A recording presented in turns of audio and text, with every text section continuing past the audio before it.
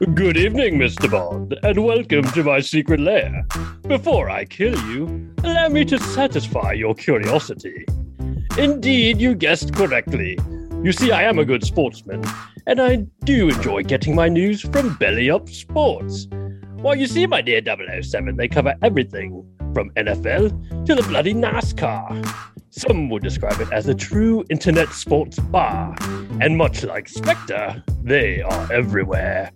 So, for the final moments you have, my dear 007, I suggest you visit bellyupsports.com, click the follow button on the Twitter, and observe their Facebook and Instagram. But now, it's late, I'm tired, and so little time left to achieve world domination. Goodbye, Mr. Bond.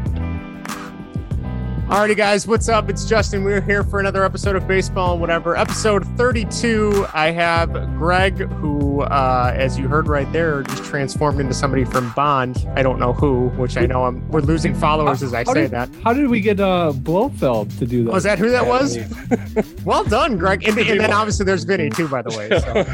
So more specific, I think that was Charles Gray Blofeld, which was intentionally camp. But very well done. I'm thinking all of our ad reads are going to have to be done as other characters from now on. I think that's the direction we're going to have to go. The trend here. I think so. Yeah, and with some of our impersonations, I'm sure they'll go great. That was good though. Thank you, Greg. So yeah, we are this is episode 32. Welcome if you are finding us for the first time. We are Baseball and Whatever. Our first segment tonight is obviously we'll talk a little bit about baseball, some of the awards were put out there this week for the Rookie of the Year and MVP and things like that. We'll talk about that. We'll talk about some of the free agent movings and signings and dealings that are going on. And then Greg graciously gathered a bunch of information based on the new Obi-Wan Kenobi show that's going to be on Disney Plus. The little teaser trailer went out this week, so I finally watched it. I know we all watched it, so we'll talk a little bit about that briefly. And then we'll get to our whatever topic, which is the best 80s movies, which was actually a lot more difficult than I thought. There's a lot of 80s movies I like. Yeah. So a lot of great ones. Yeah. So stick around for that. Or if you don't like baseball, skip to that segment. I'll have the markings in the description of the episode. You can skip right to it if you choose. But before we get to any of that, first of all, this is episode 32. Can you guys think of any famous 32s? Oh, I honestly got a list of them. Think of any. I knew Vinny had a list, but I couldn't think of any. All right, well, you can't think of any. I got some for a couple Cubs come to mind. I'm sure this is gonna I don't know your recent, but John Lieber, I think was 32. God, yeah, and LaTroy Hawkins. I try and your guy LaTroy. Vinny. And I think for 1 year, I think he's still playing in like Indy somewhere. Daryl Ward. I liked Daryl Ward. Yeah, he was Randall Simon 2.0. He was. They tried to make him that. For the White Sox, Gavin Sheets. Yep. Gavin Sheet. Where is it now? Adam Dunn, Ward for a little bit, and whatchamacallit?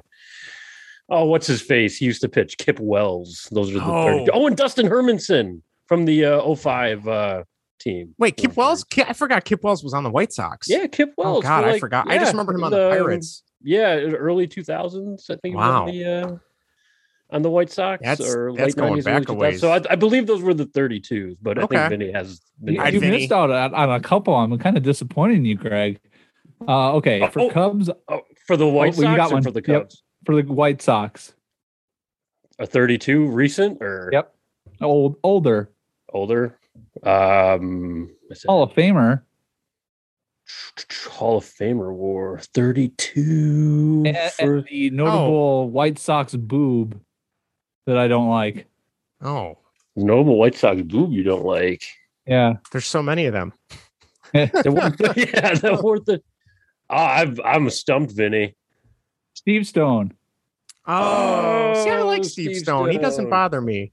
You're not a Steve Stone guy, Vinny? He's an idiot. No, he went on 670 The Score and told Bernstein that they need to get rid of video replay because the game shouldn't be 100% correct. Okay, did he really say that?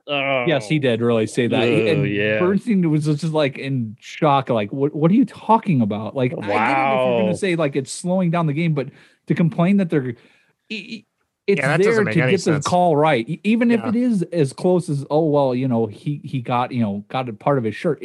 That's the right call. again, that's why I don't like him. Plus, when he's on Twitter, he speaks in absolutes, and it's ridiculous. Yeah, that is true.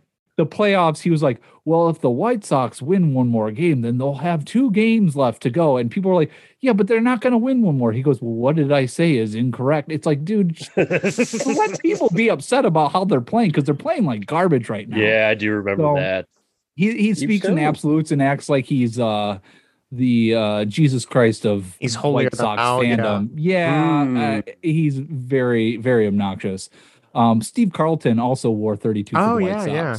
Oh, wow. Okay. Nice. Brian Anderson also. I remember Brian Anderson. Yeah, he also wore 44 for the White Sox. Were both numbers. And also now Cubs, Trace Thompson. Oh, really? Yeah. I remember him as 28. Maybe he wore 32 also. He think he wore a bunch of different numbers. So could be. Sounds right. Well, I will definitely have some 33s, but what do you got? What else you got for the Cubs, Vinny? For the Cubs, Michael Hermosillo. Oh yeah. Who? Tyler Chatwood. Michael Hermosillo is a new prospect. Guy. Yeah. Oh, okay. Yeah. Tyler Chatwood. I try to forget about him. Yeah. Ugh. Brian Dunsing. He was good. I remember Brian. He was Dunsing. Okay. He was all right. John Lieber, as Greg had said, and Milt Pappas. Oh, okay. Oh, yeah. Right. Okay. All right. Cool. Do you guys have any Bears 32? I got a Bears one that comes. All right. I this is the number 32. Like, this is a big one for me. One of my favorite players, Cedric Benson. Yes. Was 32. Yeah. So that guy was a beast. Khalil Bell also. Oh, David yeah. Montgomery, Edgar Bennett. Oh, yeah. David Montgomery. Lemuel Lemonhead Stinson for older Bear fans out there. Oh, there you go. Okay. Interesting. Justin, Blackhawks? No. Who do you got? Kevin Lankinen? Oh, he's their current backup goalie to Marc-Andre Fleury. He was really good last year as their goalie. Okay, yeah. Michael Roosevelt? Yes, Stanley Cup winner. He stuck around forever. Christopher Stieg? Christopher Stieg, yes. Oh, wow. Steve Thomas? I remember Steve Thomas. They called him Stumpy. Yep, I remember him. Pavel Vorobiev. Oh, Pavel Vorobiev. Oh, he was. Yeah, there you go. He was this Russian. I butchered that one. It was this Russian kid that came in, and he actually was pretty good, but the Hawks kind of mismanaged him, and his not mugshot, but the image that they take before the season, he had the strongest unibrow. Like, he looked like Dracula. That's kind of what he looked like with unibrow. So yeah, I forgot he was 32. That was a very dark time in Blackhawks fandom because they were awful. 04 to 06. Oh God, that was when you could get a college ID, go there and get a $15 ticket for $8 and sit in the stadium. Nice. I did that a lot. Murray Craven from 95 to 97. God. Yeah, he was one of my favorites as a kid. I like that got name. It from the Canucks. Yeah. Yeah. Good. Wow. Good pull. I think I got one Bulls guy. There we go. No, go ahead. I was going to say Will Perdue, who does like pre and post, was 32. That's right. Wasn't That's he? For right. like a long time. He was like a long time 32 for the. During the 90s. Yes. The 80s and 90s. 80s and 90s. Yep. Will Perdue. Very cool. I have 3 more Bulls. Chris Dunn. Oh, yeah. Jimmer Fredette. Oh, my God. I forgot about him. And I forgot he was on the Bulls, too. And then Richard Rip Hamilton. Oh, my God. I forgot. And I forgot he was on the Bulls, too. Yeah. Wow. God. Wow. God, the Bulls had both Ben Wallace and Rip Hamilton. Yeah. They just weren't as good as they were when they were on the Pistons, right? No, they got them past their prime. I gotta say though, I've watched so much Bulls basketball the last couple nights. It is so much fun to watch a good basketball team. Like, I forgot how much I enjoy the NBA. I think I gotta get in on that. You should. It's really, especially the last 2 games against the Clippers and the Lakers, they were unbelievable. It was a lot of fun. So we've uncovered a lot of 32. Wait, man, that is like Vinny. This is dangerous. Yeah, yes. Holy cow, Murray Craven. I'm gonna have to go. I think I probably have his hockey card upstairs still. All right. Well, before we get to our baseball talk, we're gonna talk about some messages we got on our text line and our email and YouTube comments and tweets. And if you want to write into the show, you can do so by emailing us at baseballwhatever@gmail.com or use the official Belly Up Sports email, which is baseballwhateverpodcast@bellyupsports.com. You can also tweet us at Baseball and What. Leave us a comment on Facebook at facebook.com/baseball and whatever. And you can also text our new fresh spanking new text line, which is 913-808-3278 or 913-808-FART. There we go. I was waiting for this. There we go. All right. Vinny, you want to tell us what we got on the text line this week? Yeah, Roy from Skokie checked in again. He said, "Hey guys, great episode last week. And thanks for responding to my text." No problem, Roy. We just keep sending. Keep sending them. We will respond all the time. He says, "Greg, thanks for explaining the difference between the two pitches. I was always told they were pretty much the same." I was glad that was coherent. Yeah, right. Then he goes on to say, "I wanted to bring up that I was looking on MLB trade rumors, and they predicted that Trevor Story would be signing a 6-year, $126 million deal. They think the Phillies, Rangers, or Astros are the teams that will sign him. What do you guys think about that contract?" Fuck, give me him for 6 years, I was going to say, 126. that doesn't sound that bad. 21 per year. Good God, give me that. Yeah. I think the Cubs and the White Sox should be in on that. Yeah. White Sox for sure. But looking at the teams, I don't think the Phillies or the Rangers the Rangers maybe. Are the Rangers competing? See, the thing about the Rangers is I hear all these you hear all the free agent rumors, like, oh yeah, like even Castellanos can put like just random power hitters are like predicting going to the Rangers. I'm like, where are they going? I don't think they're going anywhere anytime soon. That organization doesn't seem like it's very well run, at least from an outside perspective. No, I don't think so. I don't think so. But yeah, and they have two younger guys. Their shortstop was actually pretty good. He put up a 3.7 WAR last year, but his OPS plus was 85, so not very good offensively. And their second baseman wasn't really good, but they're both young. And their second baseman's locked up till 2026, and the shortstop's locked up till 2024. The Phillies, they have Didi Gregorius and Gene Segura. Well, they're both locked up through 2022. Well, Segura plays second, and I know. Well, Didi is actually he's a shortstop. Yeah, but if I hear Phillies rumors for Story too, and Didi Gregorius is terrible. Yeah, and I know the Phillies probably want to. I think I wouldn't be surprised. He was good with the Yankees. Yeah, I thought so. But I think with the Phillies, Didi's got to be. I mean, last year he's got to be negative WAR player. So that makes a lot of sense for a team trying to compete. Story going there for power, but I mean. The Rangers, though, I don't know what they're doing. So, but I guess Story would be an upgrade over those two guys. But like you said, they're young. So, I don't know. Yep. Yeah. Gregorius was a negative 0.8 WAR player. Okay. So he was. Yeah. He was. That would be an upgrade. And then, the Astros also, I think that makes probably the most sense. Yeah, there's an actual vacancy there. But there's not a player there right now. So. Yep. Yeah. But I would say Astros, Phillies, and then Rangers. I'm shocked on the Rangers. That's there. I've heard a lot of free agent Rangers like ties. I'm like, really? Well, okay, I guess. Weird. I don't know. So whatever. Yeah. Thanks, Roy. But that's it for the. Yeah, thank you, Roy, for texting in. That was a good little nugget there. So that's all we have from the text line, though. Keep them coming, Roy, and tell your friends or family or whoever else is. I know he said he's based out of Skokie, so tell your friends to check in and listen, and we'll keep shouting you out. You'll be famous. At least in our mind, you will be. Yeah. All right, we're gonna jump to our emails, tweets, and YouTube comments. We got a couple for Greg. So, Greg, what do you got for us? Tony from Facebook, in relation to 90s cartoons, 2 words: rocket power. There you go. Definitely. Rocket Power was good. Yeah. I really liked Sam Squid. I think they called him Squid. He was the white kid that was a goalie, kind of uncoordinated, kind of nerdy. Yeah, I watched it. I don't remember the characters. Reminded me of myself a little bit.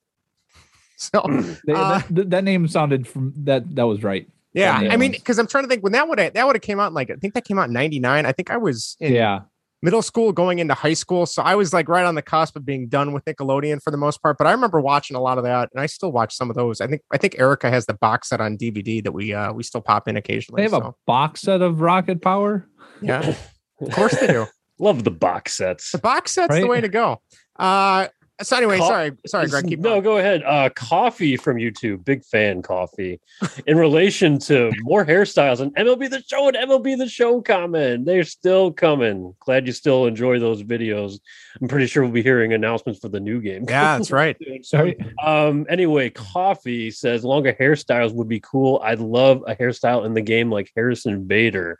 That's interesting, Coffee, because I mean, I got to go back and look, but I recall there being like a lot of longer hairstyles. Maybe they're just not as great. I don't know. I had to Google a picture of Harrison Bader because I didn't know what his hair looked like. So yeah, I don't know.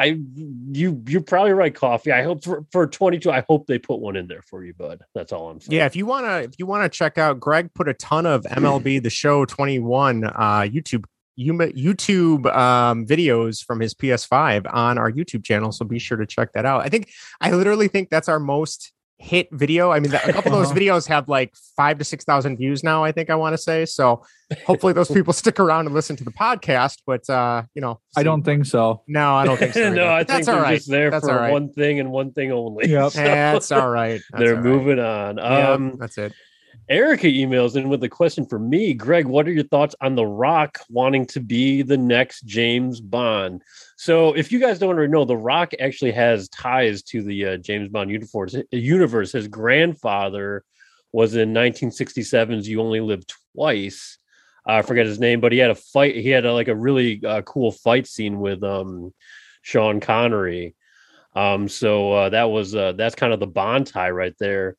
As far as the Dwayne playing James Bond, no fucking way. Sorry. I don't want to see him trying to do a British accent. And that is nothing against The Rock. I think The Rock's fantastic. I don't want him anywhere near the Bond movies because he doesn't look like James Bond. He doesn't. I wouldn't even want him playing a villain, to be perfectly honest. Oh, so I could see him being a villain. That would just take me out of the movie too much. And I thought that was going to happen with. Yeah, I think so. And I thought that was going to happen with Batista in Spectre, but it didn't. Mainly probably because they didn't give him any speaking lines because he's a shitty actor. But his presence though was just enough. But with The Rock, I mean, you kind of want to hear him do his thing. So no, do something else. Now I'm just picturing him like Chip Chip Cheerio, Fish and Chips, 007. I don't know any other. Is that a British accent? No, where was this go? Today, okay. No, that's Australian. I don't know. Chip Chip Cheerio. No, never mind. I'm gonna steer. He does look good in that pink tux, though. I put a picture on the. Yeah, where's that? For those of you, I don't know. Moana. Oh, maybe. He looks great. It looks like Jumanji. The back of the letters look like Jumanji. Oh, that's right. Good detective work, Vinny. Yeah, excellent. Great. He looks good in that, though. Yeah. All right. Well, anywho, keep the questions, comments, tweets, keep text, keep those all coming in. We'll keep talking about them. But first, before we get to our socks and Cub stuff, because there's not too much here. We are going to talk a little bit about the hot stove because it's hot stove season. There's a lot of wheeling and dealings going on with baseball general managers right now. Free agents are starting to sign. Qualifying offers are being sent out and then rejected or not being sent out at all, which has seemed to be the case this year. So the first one we have is Brandon Belt of the San Francisco Giants was the only player to accept his qualifying offer. So he, I'm assuming, will stay in San Francisco this upcoming season for at least one more year. Yes, he will. He was one of the free agents. I was kind of thinking I wouldn't mind him on the Cubs. You brought him up before, Jeff. As a temporary first baseman if Schwindel doesn't pan out, but clearly that is not an option now. The other big signing this week that I thought was pretty funny was Bob Nightingale. I think it was 2 days ago or 3 days ago at this point, tweeted out. If you don't know who Bob Nightingale is, he is the baseball beat reporter for the USA Today, I believe. USA Today. Yeah, yep. You're right. And he's just, I don't know. I think our stance on him on this podcast is he's kind of a dope. He doesn't seem to get right very often. And he tweeted out that, the White Sox are interested in Verlander. And then no sooner did he tweet that out, I'd say a couple hours later, Verlander went and signed with the Astros. So Thanks, Bob Bob. Nightingale's sources are bullshit again. In terms of money, Verlander signed 1 year, $25 million for 2022, and a player opt out in 23 for another $25 million. So it's crazy to think that a pitcher of his age is almost getting $50 million for 2 years, but I guess that's the market for starting pitching, right? Like, I don't know. And to think he wanted to be a Cub like 4 years ago. Yes, Yeah, but he did. he's 39 coming off of Tommy John. Oh God, Yeah. what were they That's- thinking? That's a lot of dumb. money. That's really dumb. Are they paying that money just so Kate Upton's around? I don't understand. Well, yeah, that's part of the deal, I think. Yeah. So, Yeah. Right. I know it sounds crazy, guys. I would have done it. I would have been okay Really? with it. Yeah, But- would have been okay with But it. as a contender, I mean, it makes Yeah. sense as a contender. Yeah. But I mean, it doesn't make sense for a team like the Cubs to No, not be now. in on No. that. No, oh God, no, not for the Cubs. Not at this point. No, I'd be like, what the fuck you doing? But, Yeah. Oh, Yeah. God, no. um, Yeah. So, I mean, I guess good for him. I'll be curious to see if the Astros can hang on and make another run next season, or if their window is starting to close. I don't know, because we'll talk about a little bit later that they're starting to lose some of their free agents already. So, yeah. might be kind of diminishing returns there. Eduardo Rodriguez signed a 5-year, $77 million contract with the Detroit Tigers. He maxes out at $80 million with incentives, and he's got an opt out after 2 seasons. So I guess the Tigers are ready to make a push. They're ready to go back all in and be a contender in the AL Central. Is that what you guys are taking away from that? Yeah, that's what I'm taking, because the division is it's really just the It's up for White grabs, Sox right yeah. now. I mean, Yeah. the White Sox kind of hopefully solidify that first spot. You don't know what the Indians and Royals are doing. Twins, who the hell knows? But Tigers didn't do too bad. I think they probably, I don't know if exceeds expectations is the right word, but definitely did better than projected. And with Correa on the market, I think they want to kind of reunite him, or they want to reunite him with Hinch.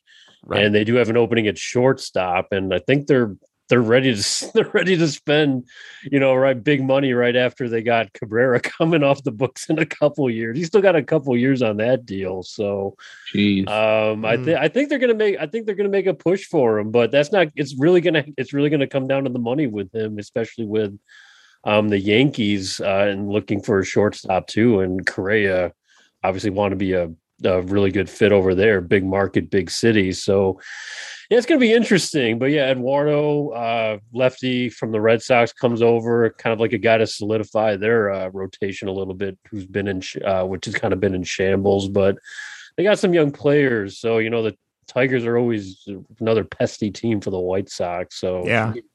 should be interesting. But yeah, pretty big money for him. Are you So thinking the Twins will Yeah. be somewhere in there too this year, Greg? I hope not. I hope they just piss out again and just decommission themselves. So, But old Rocco Baldelli is going to lead them to the promised land. oh yeah, he's still around, isn't he? He's I still think so, yeah. he's still employed, and they just signed Jace Tingler to be their bench coach, Mr.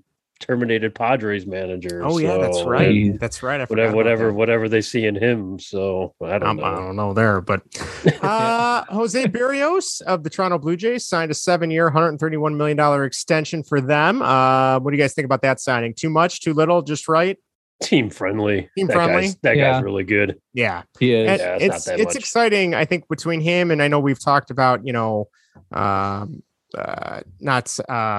are other younger guys that are starting to come up now. You have Bo Bichette and Kevin Biggio, Vlad Guerrero Jr. I mean, obviously, those so- guys coming up together. I think it's cool to have another younger guy extended for the long term. So we'll have to see. I mean, I always like it when the AL East is more competitive and it's not just Boston and the Yeah. Yankees. Plus they spent big on Springer the year before.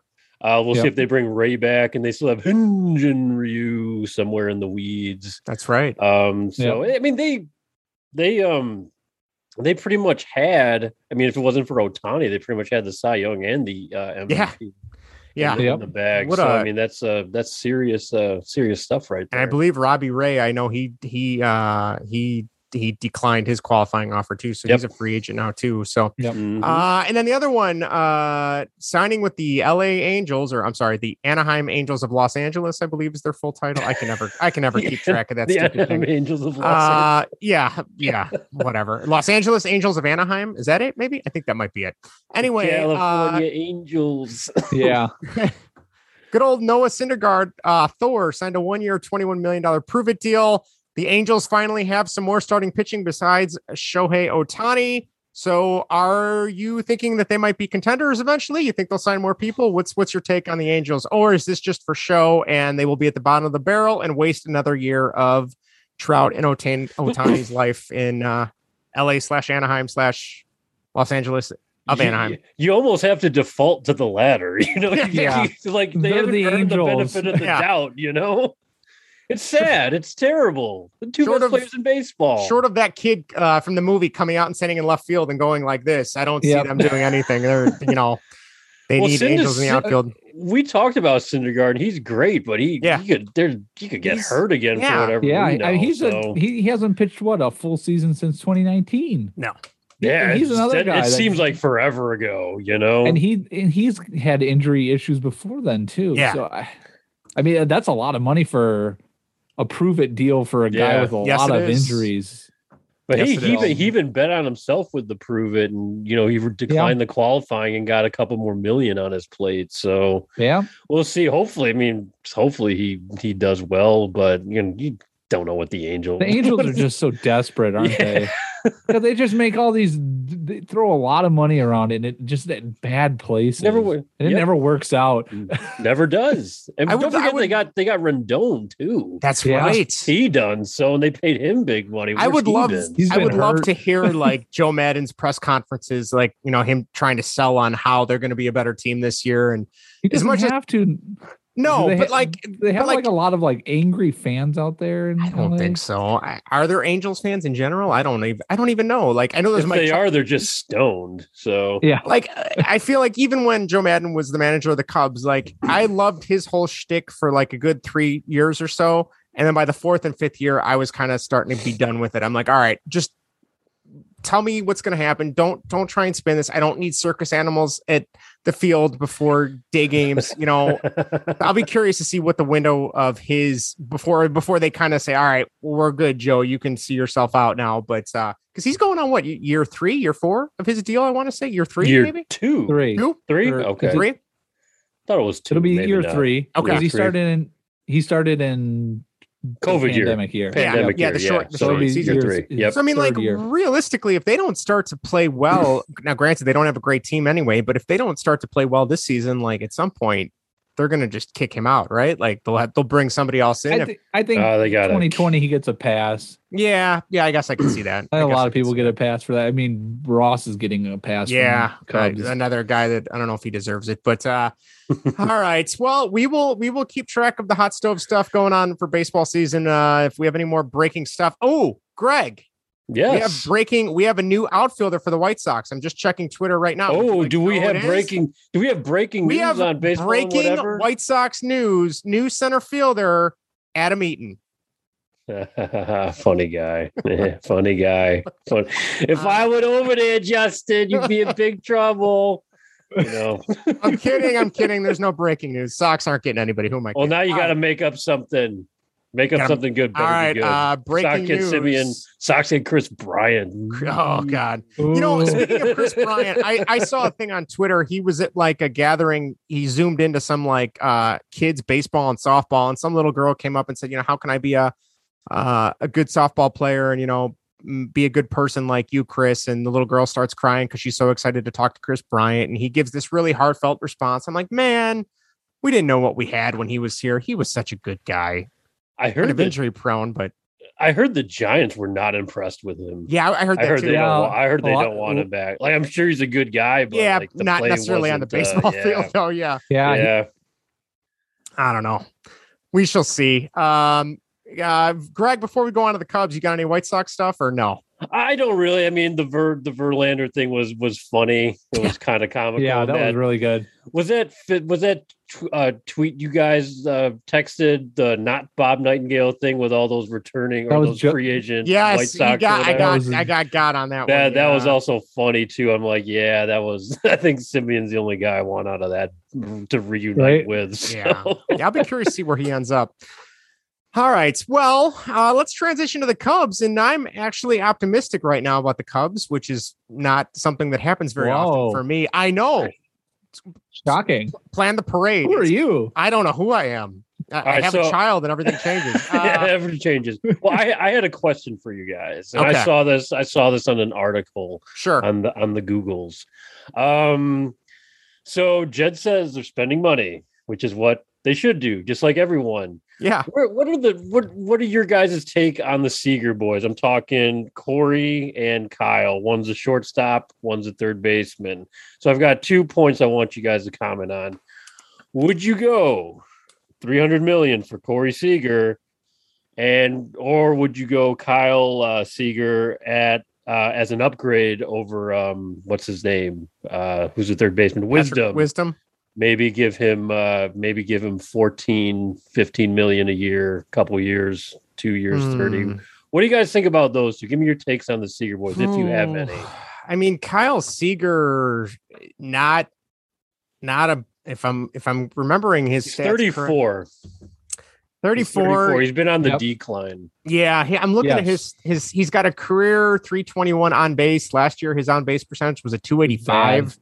Yeah. He's, if we're looking at batting average, he's never been a good consistent hitter. He's never batted above 278, and that was one season in 2016. So he's not a big strikeout. Not a big strikeout guy, though. His brother's better. I mean, he still strikes out, but I mean, if you could Corey's get him cheap enough, I guess I would take it. Just my biggest concern He's not an upgrade. No, he's not an upgrade by any means. But I guess my biggest concern is he's a veteran. He's a Does that vet. do anything for you? Is it better to have someone though that could just fill in case Patrick Wisdom's wheels fall off, and that was kind of just a magical. That's what David Bodie's for. Oh, I don't know if I want David Bodie anymore either, though. Well, I mean, for the money too, you can always start Wisdom and have Kyle as corner utility. I don't know if that entices you at all. Not really. Now, it doesn't entice me, but I just it doesn't. And if people are saying that, you need to get him in order to get his brother, let's not try to go down the White Sox. No, that's not going to work. I can tell you firsthand that does not. It does not work. So and then you're left with Yonder Alonso. So for all we know, they hate each other. So yeah. So what about Corey for $300 million? Which I would love Corey Seager, that he's but getting so not at $300 million. I don't know about you, Vinny. That just seems like way too much for a guy that, I mean, yes, he's got a great on base percentage, but he's not really a run producer. He's not. I mean, he doesn't really walk that much. He doesn't strike out a lot either, which is good. But I don't know. That just seems like a gross. He had a 145 OPS last year. Okay, that's pretty good. That's good. Career 131. So he's a good player. Yeah. At a prime position. Mm-hmm. He's not as good defensively as he is with the bat. No. I don't know. I don't know what they think of their shortstops. They have a ton of shortstops in the system. Yeah. I don't know if locking down somebody for $300 million for, I'm guessing, probably 10 years. Yeah. If they're going to do that, if that's the route they're going to take, or if they're going to get one of the old, you go for Trevor Story, and go for 5 to 6 years, and have it where they can dump them when they have somebody younger coming up. I have no idea what their plan is. They haven't said what their plan is. They said that they don't know what their plan is until the new CBA gets done, which doesn't sound like that's happening anytime soon. But do you do it? Do you do it? Do I do it? You're in the driver's seat, Vinny. You are in charge. If I'm in charge, I'd do it. Yeah, sure. I'd offer him that. But again, I would be also need to be looking at getting a lot of starting pitching. So can I get him with the starting pitching to be very competitive? I don't know. But yeah, sure. I guess I would offer him that. I would do that. He's a good enough player to do that. He's young enough where he's still in his prime. So yeah, I'd do that. Personally, I think that's way over market for him.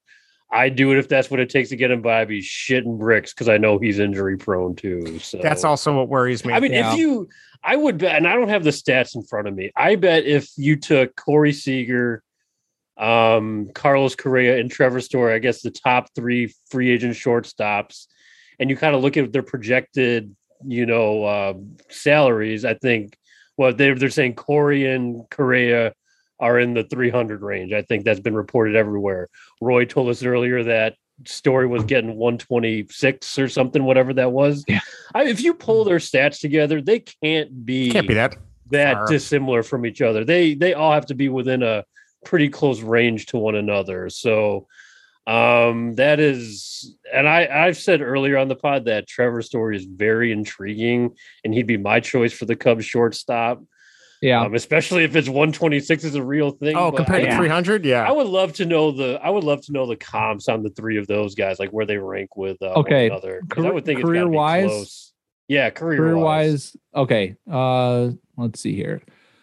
Stories, batting average for the career 272, Seager's 297, on base Story 340, Seager 367.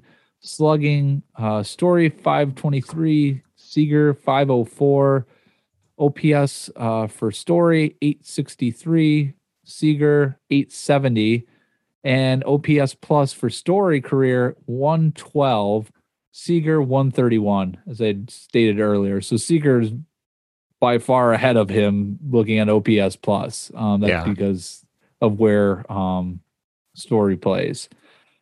Correa, let's see here.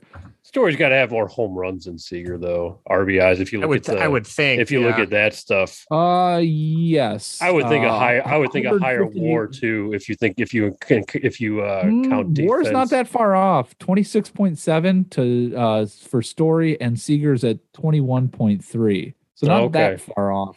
But he does have he is at 54 more home runs. Story does compared to Seager. And RBIs 450 for Story, 364 for Seager. Correa's Story's got the power. Yeah. Well, he also plays in Denver. Half of his games in Denver. Yeah, that's something else to keep in mind. That's why his OPS plus is. I think I'm believing less and less in that, to tell you the truth.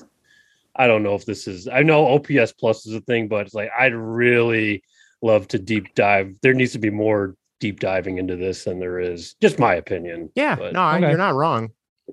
Yeah. All right. Well, so Seager's ahead, but when you factor in the numbers, like when you're talking about the difference of hundreds of millions here, if that is true, I think I'd probably go with Story. Yeah. I think I think I would too. That's really weird. I don't know, because there's just Seager's clearly ahead, but it's not like that much, except for like OPS. What'd you say, Story? I just got like 20 more points. Seager, 112 to 131. Okay. All right, so that is higher, but it's not so bad. So could be interesting. Worse. But yeah, that 6 for 120, or what was that? 125, 126. Yeah. Woof. I'd take that in a heartbeat. Yeah, right. Oh, yeah. 300 million. Because that would leave a lot of room to get that pitching that the Cubs need. So yes. Sure. Oh God, I hope their pitching's better than last season. All right, Vinny, I'm very curious. You put on the outline. The Cubs fans are already pissing me off this out season. Please, the floor is yours, sir. We're what now? 2 weeks into free agency? Yes, just about. Yeah. I'm already seeing on Twitter people complaining and whining at the fact that the Cubs haven't signed anybody yet. I've seen it already. And what? The 3 big signings were Noah Syndergaard going to the Angels. Nobody wanted him here. Yeah. Re-signing with Astros and Berrios, right? No, that Yeah, was an that was extension. an extension. Oh, it was an yeah. extension. No, it was that's right, that's the right. guy with Detroit. Eduardo Rodriguez, the pitcher, yeah. Rodriguez. Those were That's the it. three big ones. And then there were like some small deals being made. I think I saw Manny Pena getting a 2-year, $8 million deal. I think with the Braves. With the Braves, yeah, the catcher. Yeah. Who are you guys Bodie wanting money. right now? Do you really? Yeah. Do you want Noah Syndergaard? Who? I mean, if they signed him, I'd be like, okay, oh, cool. I wasn't like, oh, that's the guy they got to get. Verlander too. That these aren't guys that okay, yeah, they're take a chance on them, maybe guys, but not for the money that they got. Are you kidding me? No, spend it where it actually matters. Get somebody like Stroman. Get actual players. And I don't get where, I mean, 3 guys go off the market and then people are already complaining, well, the Cubs aren't spending. Oh, the front office lied to us. First of all, Jed said that they were going to spend, but spend smartly, which means you're not going to be the first one into the market. No, you're going to wait. Let the market set. So yeah, they're going to wait. That's what was going to happen. What did you think they were going to do? Just show up everywhere at the top free agents and just dump money at them? No, that's not what was going to happen. He said that wasn't going to happen. They were going to spend smart. They weren't just going to throw money around. It's already annoying me. We're 2 weeks into it. And Vinny, I hate to tell you, off season. Cubs Twitter and Twitter in general, you will never find a more wretched hive of scum and villainy. That'll be a callback later when we get to the Obi-Wan stuff. But anyway, let's be cautious. Never mind. I was gonna try some. Never mind. You're gonna try an accent. I was gonna try an impersonation of Obi-Wan. We're not gonna do that though. All right. Anyway, we're gonna move on. Greg so graciously put together all of the off-season awards. Before we do that, though, I was gonna say we got some. Trivia, I have a trivia question for you guys, and if you know this isn't as difficult as some of yours, so I will preface that by saying you might be able to figure this out relatively quickly. Are you ready? Hold on. I got it saved on my phone. All right. I'm going to give you, your goal is to figure out which player this is. I'm going to give you this player's stat lines. I shouldn't say stat lines, his batting average and his strikeouts against 5 really, really good pitchers. And you got to tell me which batter this is or which hitter this is. Okay. Does that make sense? It's the same guy. No, this person is not currently in the league anymore. It's just you have to figure out who it is. Okay. You'll be able to figure out the time frame from the pitchers. All right, here we go. So against John Smoltz, this player batted .462 and had 1 strikeout in his career against John Smoltz. Versus Greg Maddux, this hitter had a .429 batting average and 0 strikeouts. Against Tom Glavine, this hitter had a .312 batting average and 2 strikeouts in his career against him. I totally forgot about this guy.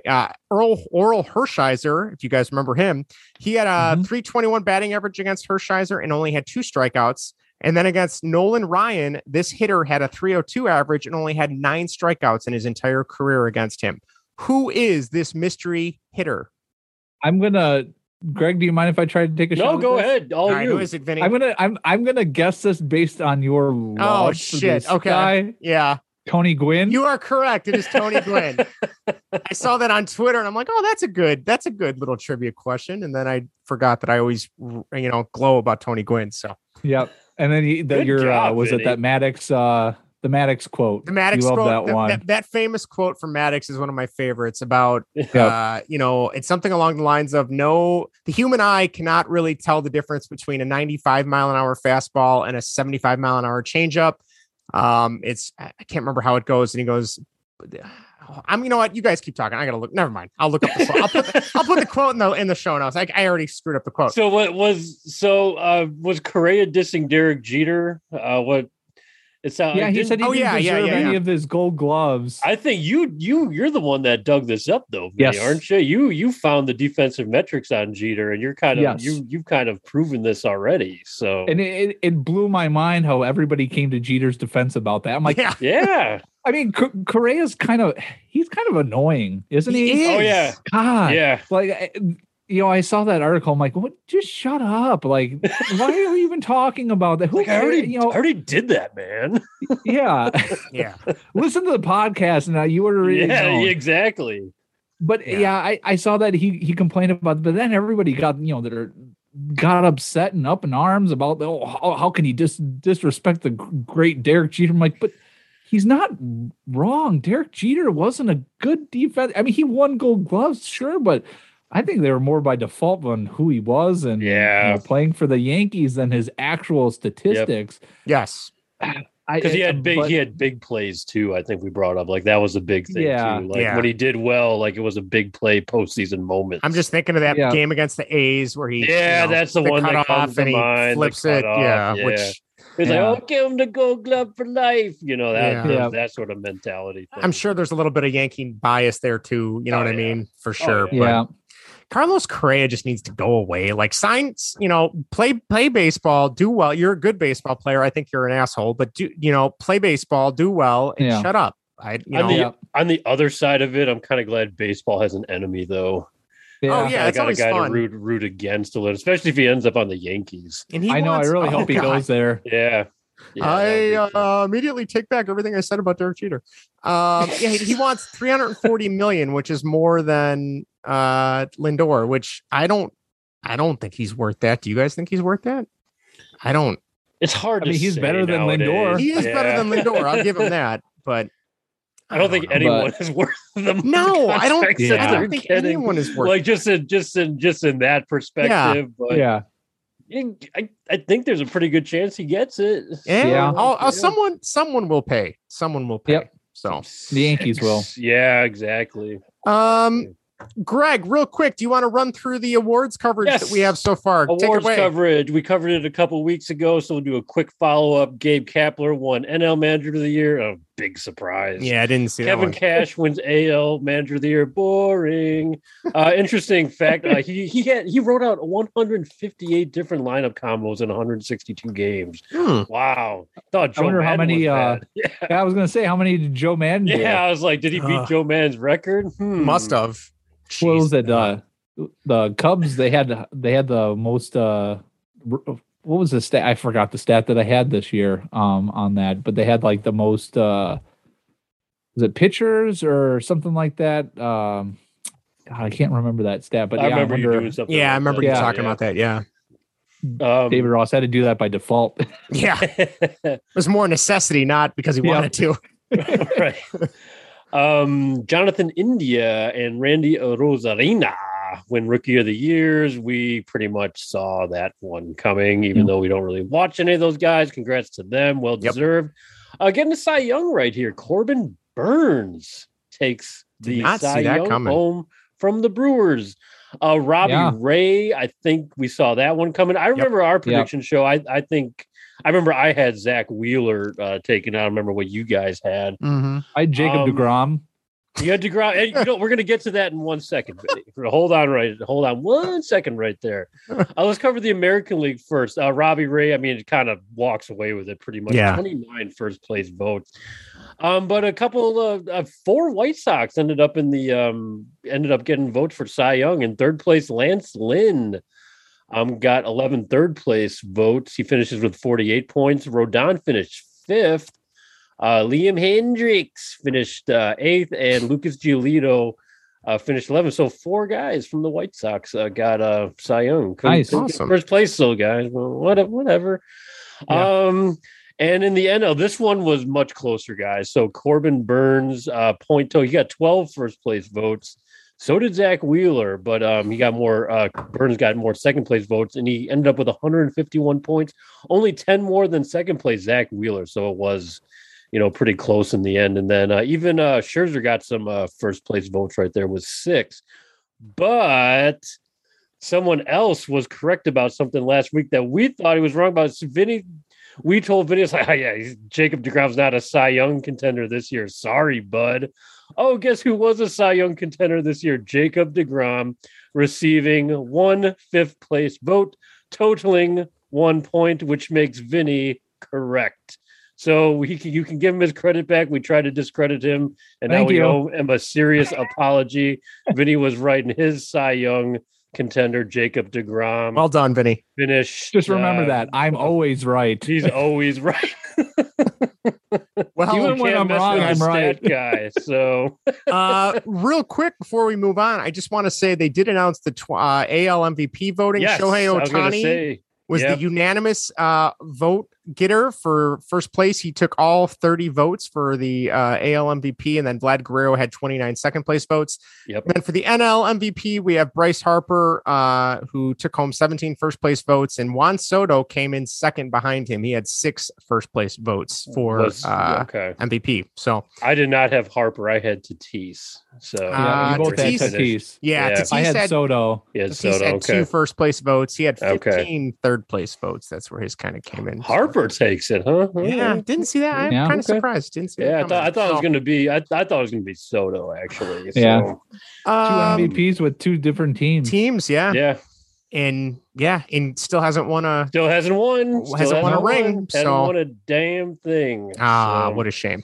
All right. Our Bears coverage, we are renaming this segment the Manures of the Midway instead of the Monsters of the Midway. Well done, boys, for coming up with that.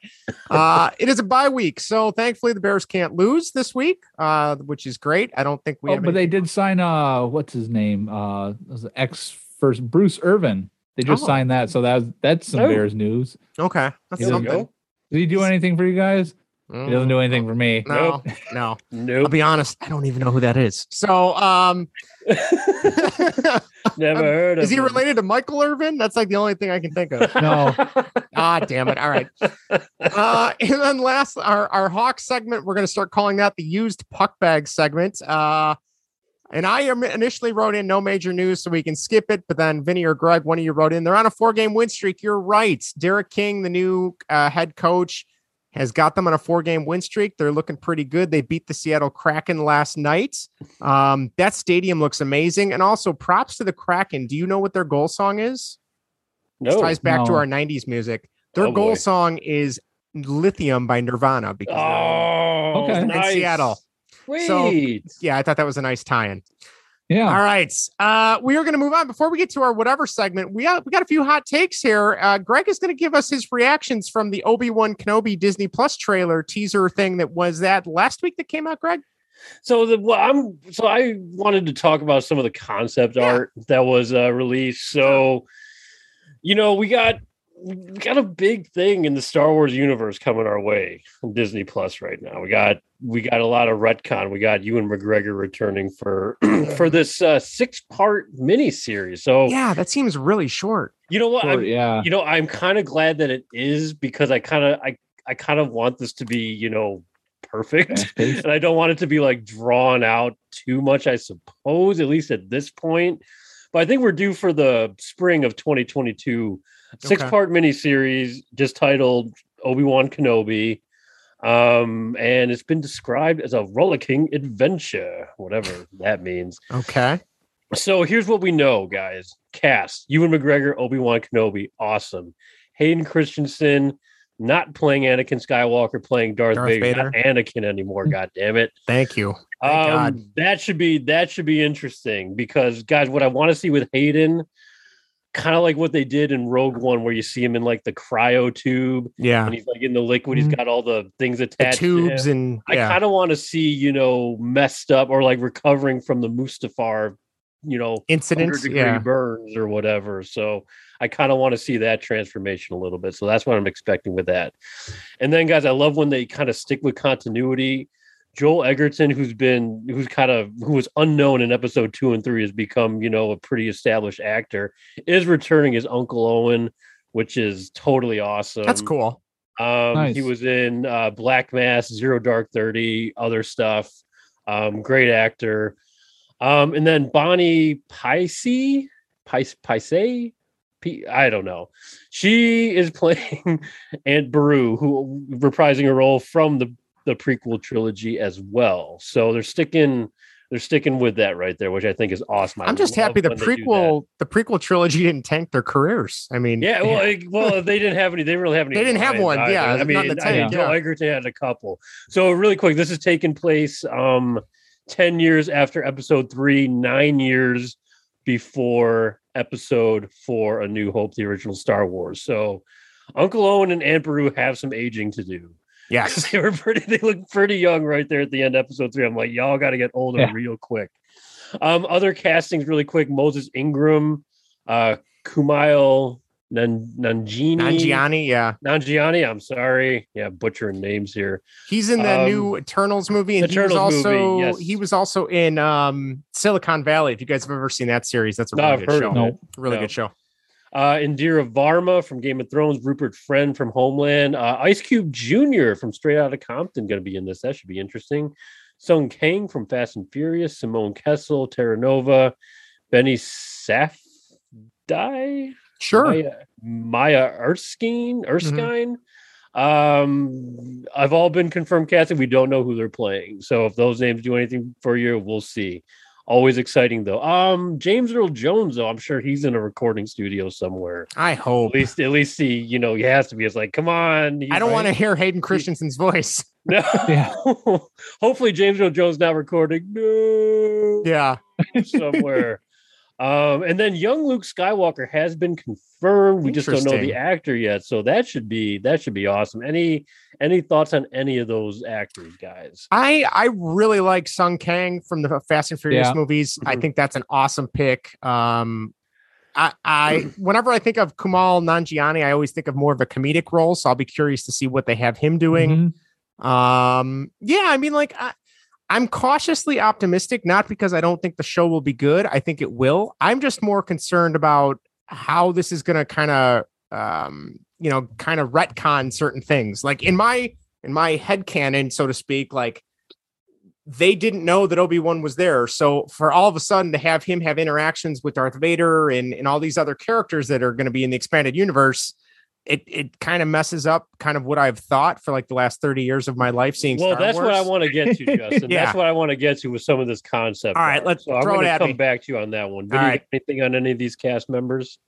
No, I don't. It'll be interesting to see how, what roles they're playing and stuff. I mean, they're phenomenal actors. Oh yeah. Yeah. Just to see what they'll actually be playing. It'll be very interesting. Mm-hmm. So I'm excited to see that for sure. So quickly covering the timeline again, like I said, it's 10 years after Revenge of the Sith, 9 years before A New Hope, kind of in line there with Solo a little bit maybe. Okay. So we'll see if that comes into play at all. So like I said, guys, I got some of this concept art that was released, and I think there were 6 to 8 images. I put 6 right here. Mm-hmm. Yep. And I'm sure most of you have seen it. I'll go over some of them quick. We'll start with the elephant in the room, I suppose. It looks like a lightsaber duel between Obi-Wan and Darth Vader on a volcano planet. Mustafar, feel like we've been there before. Yeah. Obi-Wan riding in Eopai from Tatooine, same as the end of Revenge of the Sith. We also have an image of some stormtroopers in an Imperial base. Okay. And another image of some sort of spacecraft, possibly with an Inquisitor. That's what I was just going to say. Stormtroopers searching for Obi-Wan. And Justin, I've got to come back to you with the Inquisitors. Okay. I got some questions on that. Yes. We have Vader watching a hologram message. And then maybe in the last image, we kind of see some snow speeders, possibly in a rebel base. So basing on this artwork, I mean, this all looks fantastic right here. This all looks Star Wars. If they stick to this concept and build sets off of these, I mean, that's incredible. So what I want to start with, guys, like I said, with the elephant in the room, and Justin, you brought it up before. Yeah. Looks like we are getting another lightsaber duel between Darth Vader donning the red lightsaber and Obi-Wan donning his traditional blue on Mustafar. Now you brought up the Star Wars canon, the Star Wars world in your head. And when I saw that, I got excited. But then again, I'm thinking of continuity right here. I'm going to episode 4. Sure. In episode 4, the original Star Wars, I think we're meant to believe that this is the first time Obi-Wan and Darth Vader are meeting since the events of Mustafar, now that we've seen the complete series. So what are your thoughts on this potential lightsaber? I don't know. Like I keep thinking of A New Hope, which A New Hope is probably my favorite Star Wars movie. It used to be Empire. Now it's more A New Hope. I don't know why, but it's kind of changed. Around. But I jump, and Rogue One's definitely in there too. That's like a 1A, 1B kind of thing. But yeah, like I was always under the impression, and you're talking to a guy who's read way too many Star Wars novels. I have a bunch sitting upstairs still that I need to read. So the idea that they're going to have this battle, this fight that takes place before they see each other on the Death Star. It's like a rematch before the rematch. Yeah, like, you know, I'm open to it, but at the same time, like when this is what you've thought for the last so many decades, it having to adjust that is throwing me off a little bit. So I mean, I'm cautiously optimistic. I'm open to it. It would be cool to see Hayden Christensen in the suit and Ewan McGregor as Obi-Wan, like having a much better lightsaber battle than the one in A New Hope, because that is one of the few things about A New Hope that I can't stand, is that the weaker part. Yeah. That is such a weak fight. And then he disappears immediately when he's hit. I still have a hard time rationalizing all that in my head, but I don't know. I just hope they don't do like a George Lucas thing where they add all this extra stuff to kind of pad it out and kind of expand the retconning, so to speak. And it's just like, you didn't need to do all this. You know what I mean? Like overkill. Yeah. So I don't know. Vinny, do you have similar thoughts, different thoughts on that? I have different thoughts. I don't know. I'm just thinking about Rogue One, how well they did that. That's true. And how well they tied in and closed all the gaps, the loopholes that were in. Yep. So I feel like they're gonna do it right. I hope. Yeah. It'll be interesting. What were you gonna say, Greg? Oh no, go ahead, Vinny. I'll get to it later. Sorry. No, I would like to think that they're gonna take the time to get this right. It's only a 6-part series, so you're not trying to fill in all this stuff. So having it being shorter, they should be able to get the details right. But as we've seen with the sequel trilogies, they sometimes they can screw that up. But I don't know. We'll see. We'll see. I'm optimistic that they'll get it right. And I'm excited for it. So I'm not going to worry that they're going to screw something up until they do. I think like and I think you bring up a good point about it's being 6 episodes.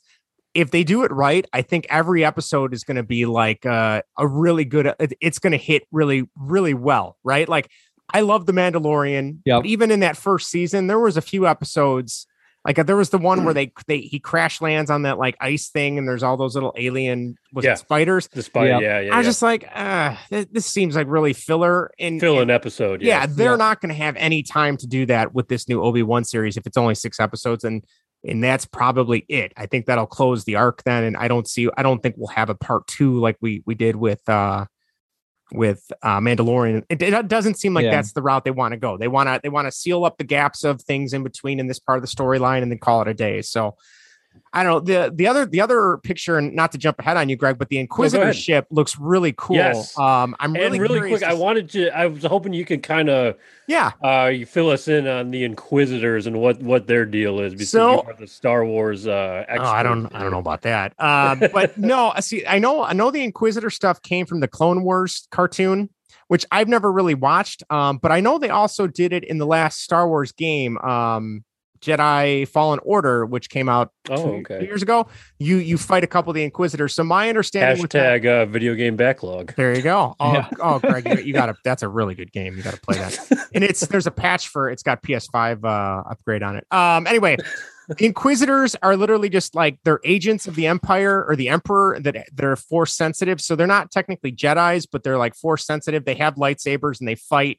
And they just kind of go out, they're sent out to kind of take care of any problems, namely like Jedi problems. If there's a Jedi that they discover, they would dispatch the Inquisitors to go and take them out. And if they're, that's pretty much it. Kind of like the leftovers from Order 66. Exactly. The survivors of that, so to speak. Exactly right. That's exactly the plan. And then, they would send them out. Then they have that specific type of ship. I know is like their ship, so to speak. In that little screenshot you posted. But Yeah, I'm excited about that. And I know the other one I can see, it looks like I see a snow speeder. Yeah, I see snow speeders. So I'm curious. Yeah, that's going to be cool, I think. Be curious to see how they use those, if they'll use them as, what would it be called? Like a land speeder then, if they're not on an ice planet, I guess. I don't know. So unless we get some early construction of the Hoth base. It's like, hey guys, let's build this one just in case, Yeah, so. In the middle of nowhere on a super cold ass planet. Yeah. Guys, with me with all this is like what I call that prime Star Wars era right now, where we're just kind of dying to know what's going on. Like, that's why I really enjoyed Solo, Rogue One. I think this is great ground, and like I said, it's a short series, so I mean, it's got to be tight, it's got to be wrapped up quick. But I think there's just gold to be told right there. And Vinny, like what you said, hope that there's plenty of it's hard to screw this one up, but we knock on wood, we've seen it happen too many times. I'm hoping we get sort of like a this is the best comp I could think of, like kind of like a Galen Erso sort of twist, maybe. Sure. Or some kind of something where it's like, oh, that's why the exhaust vent was there. It was, some kind of something along those lines. Yeah. We're gonna be like, oh, that was interesting. So I would love to see something like that, and I've got faith. So I wanted to hit on some of the possible cameos quick. I don't know the likelihood of any of these. I thought for me personally, I wrote a bunch of stuff down here, but I kind of hope that the series opens up. I mean, this is how I kind of envisioned it in my head, with Obi-Wan communicating with Liam Neeson's Qui-Gon Jinn. That would be cool. Somehow, like becoming one with the Force. That's kind of where we left off in Episode 3.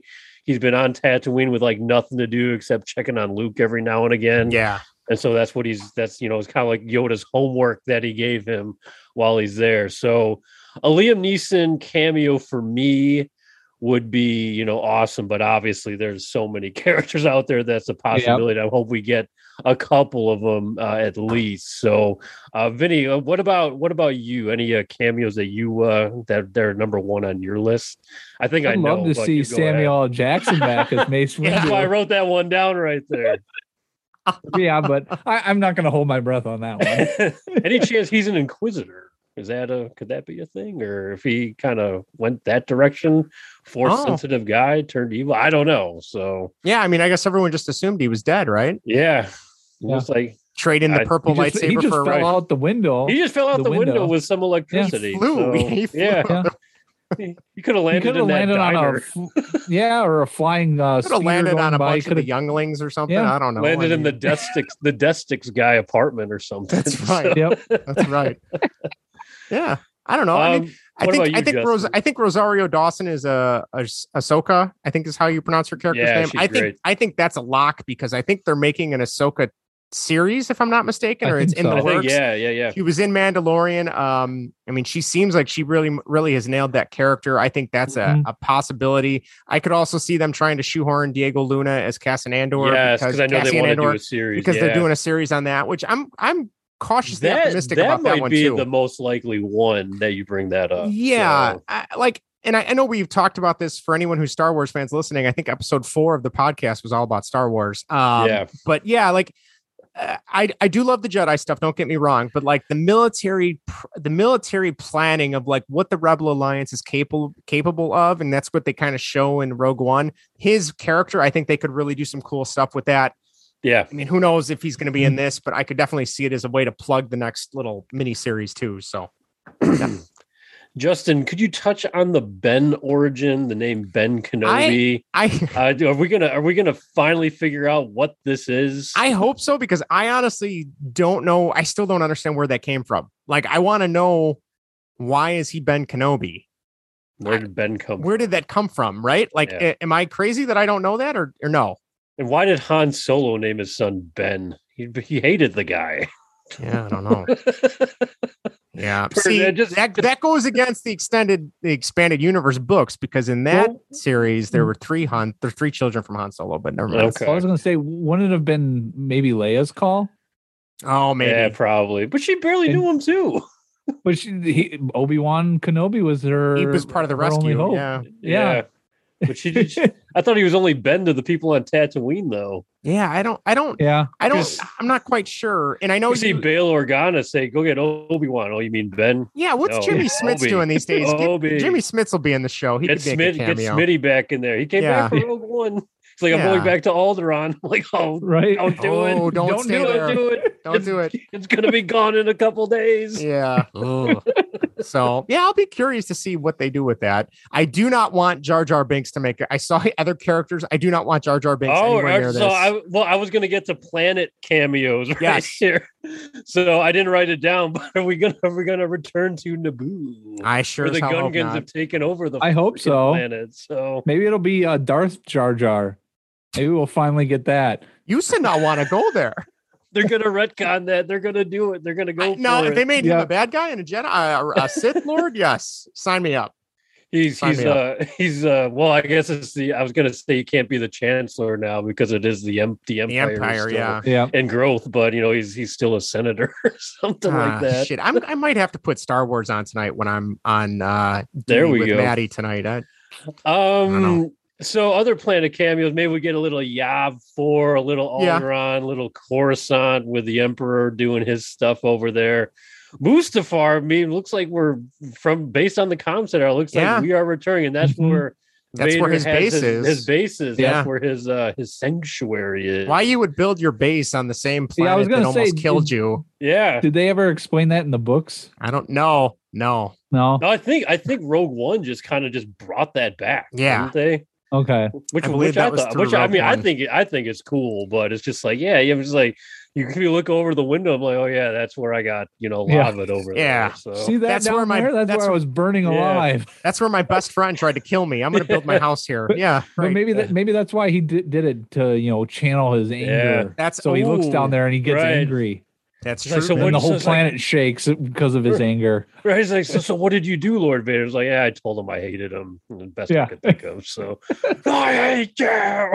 So, guys, quick theory. I don't know if this has been around. So since Uncle Owen is going to be a prominent character in this, is there any way he is made aware of Luke's possible destiny from exposition from Obi-Wan Kenobi? Could this have any bearings on why Uncle Owen is trying to keep him around as long as possible without I think they joining the totally do Empire? that. I Yeah, think that's you think they go that I way? think that's a lock. Yeah. That'd be good. Okay. Because I mean, it ties in Uncle Owen's not the perfectly. bad guy. He's not such a dickhead after all. though. No, the Yeah. whole, I need you to stay on for another year. These moisture evaporators. No, Very similar to yours in most respects. You speak bocce? Yeah, I play it too. So, sorry. all right. Well, Really, go ahead, Greg. really quick, guys. I want to wrap up by saying, and I'm sorry to have to do this, but I think I'm at the point now where the sequel trilogy just doesn't count. Yes, I'm there. It ends with Return of the Jedi and any kind of continuations, The Mandalorian. Yeah, So- the Mandalorian is after the and Mandalorian Book ends. of Boba Fett. Yeah. Coming up. Yeah, So, there is no sequel trilogy. Let's be realistic. all right. And Set in stone. nothing against any of the actors and actresses. It was just so poorly organized and written. Yeah. You know, how you can have 3 sequels and you don't link any of them together with a common thread. You just like, the next guy can take over and do what he wants. And then the next person, that is the dumbest thing I've ever heard. But yeah. All right. Well, see, now I'm all jazzed up on Star Wars right now. I'm riding high. All right. Took some spice. Isn't that what they say in Star Wars? Or that might be in the expanded universe. Never mind. All right. I don't know that one. That's an expanded universe thing. That's in the text. The sacred Jedi text. I didn't have you. Well, Well done, Greg. page turners. They were not. All right, we're going to move on to our top 5 80s movies. This is our whatever category. We have plenty of people that wrote in, so thank you very much. Who wants to start us off? Or Greg, do you want to run this? It's up to you. I was just going to say 80s movies. There are millions of them. Yeah. Oh yeah. Should we just hit it, boys? Let's do it. We just hit it. Sure. Let's just do it. I'm going to kick us off tonight. All right, take it All away. right. Because I'm selfish. I'm a jerk. And guess what I'm going to talk about, guys? I'm going to talk about James Bond. Damn I it. figured as much. Number 5 on the list is a movie no one's ever heard of except the Bond fans. It is 1987's The Living Daylights, starring the illustrious Timothy Dalton in his first round as James Bond, bringing the character back down to earth. Very dark, very gritty, very dangerous performance, much different than the eyebrow-raising Roger Moore. Actually, a very good quality movie. Currently sits number 3 on my favorite Bond movie list right now. It is a great Cold War spy thriller sort of movie. That's high praise. Underrated, just a ton of fun. And Timothy Dalton is just, what Shayla Miller, our friend on Twitter, said, Timothy Dalton ran so Daniel Craig could walk, which is very much true because he developed that style of Bond. So The Living Daylights, 1987. We're talking movies. I'm going to throw in Bond, and you can't stop me. So that's number 5 on my list. It would have been there anyway, but for the sake of variety, I put it there instead of number 1 to show you that I can be accepted in normal society at certain points. So, Vinny, let's switch to you to your number 5 favorite 80s movie. Go. Okay. I'm going to preface my list by saying I don't have a single holiday movie in there. I took mine out too. I didn't do that because I probably could have, and I just didn't feel right having holiday movies in there. So no Planes, Trains, and Automobiles because that's a Thanksgiving movie. Christmas Vacation, Christmas Story, and Die Hard is not on my list because it is a Christmas movie. Yep. Some people don't consider that a Christmas movie. I'll never believe that. Not Christmas without it. No. Yeah, right. Okay. Number 5 for me. I don't think either of you two have heard of this movie, but this is Strange Brew, starring Rick Moranis and I believe is it Daniel Thomas? Canadian movie. Oh, what's it called? Strange Brew? Strange Brew. I don't think I've ever heard of it. Strange Brew. Interesting. I like this. Yep. It is a very stupid movie. It is hilarious. Doug and Bob McKenzie. Yeah, it's Dave Thomas and I couldn't remember if it was Daniel or Dave. Don't know why I was thinking Daniel, but Dave Thomas and Rick Moranis, Bob and Doug McKenzie. They were like a Canadian skit, but they had this movie out there, and my dad had it, and I watched it when I was younger. It's the stupidest thing. At one point in the movie, they find themselves at a brewery because they ran out of beer, so they go straight to the brewery to get beer.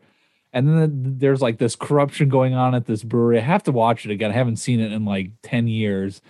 But there's corruption in there, and there's like this plot going on, and these two morons are trying to figure it out. And at one point, Rick Moranis gets locked in a beer vat, and he ends up drinking all of the beer. and they open it up, and he's just expanded to like looking cartoonish, and he goes, "Oh, hold on, I gotta take a whiz." And that was a poor Canadian accent, by the way. Well done, Vinny. Yeah, thanks, Justin. But it is a stupid movie. If you ever have a chance to watch it, I recommend it. It's dumb, but it's lighthearted dumb. So yes, Strange Brew number 5. Awesome. Nice. I might have to check that out. Strange. Yeah. I love it when there's ones like, oh, I never heard of that one. So that's good stuff. Strange Brew. Good Very call. Interesting. All right, Justin. Cinco. Oh, man. Cinco de Mayo. I have 2 ties on my list. So let me preface that in the first place. I know that kind of circumvents the list. Oh, you're giving me shit for Bond. Yeah. Like Vinny, I also didn't put any holiday movies because I think Christmas Vacation, Planes, Trains, and Automobiles, and A Christmas Story would have taken up half my list. So I took that out. And it just, I don't know, when I think 80s movies, I don't think of those. I just think of holiday movies as those. So, all right. My number 5, I have 2. It's a tie between Back to the Future, which is just a great movie altogether. And then the other one, which is a little bit more of a deeper cut, but I'm sure you guys have seen it. And that is Good Morning Vietnam with Robin Williams. Nice. You guys I have not seen that. Yeah. It's a really good movie. That's a good movie. I just know the Michael Scott. Good morning.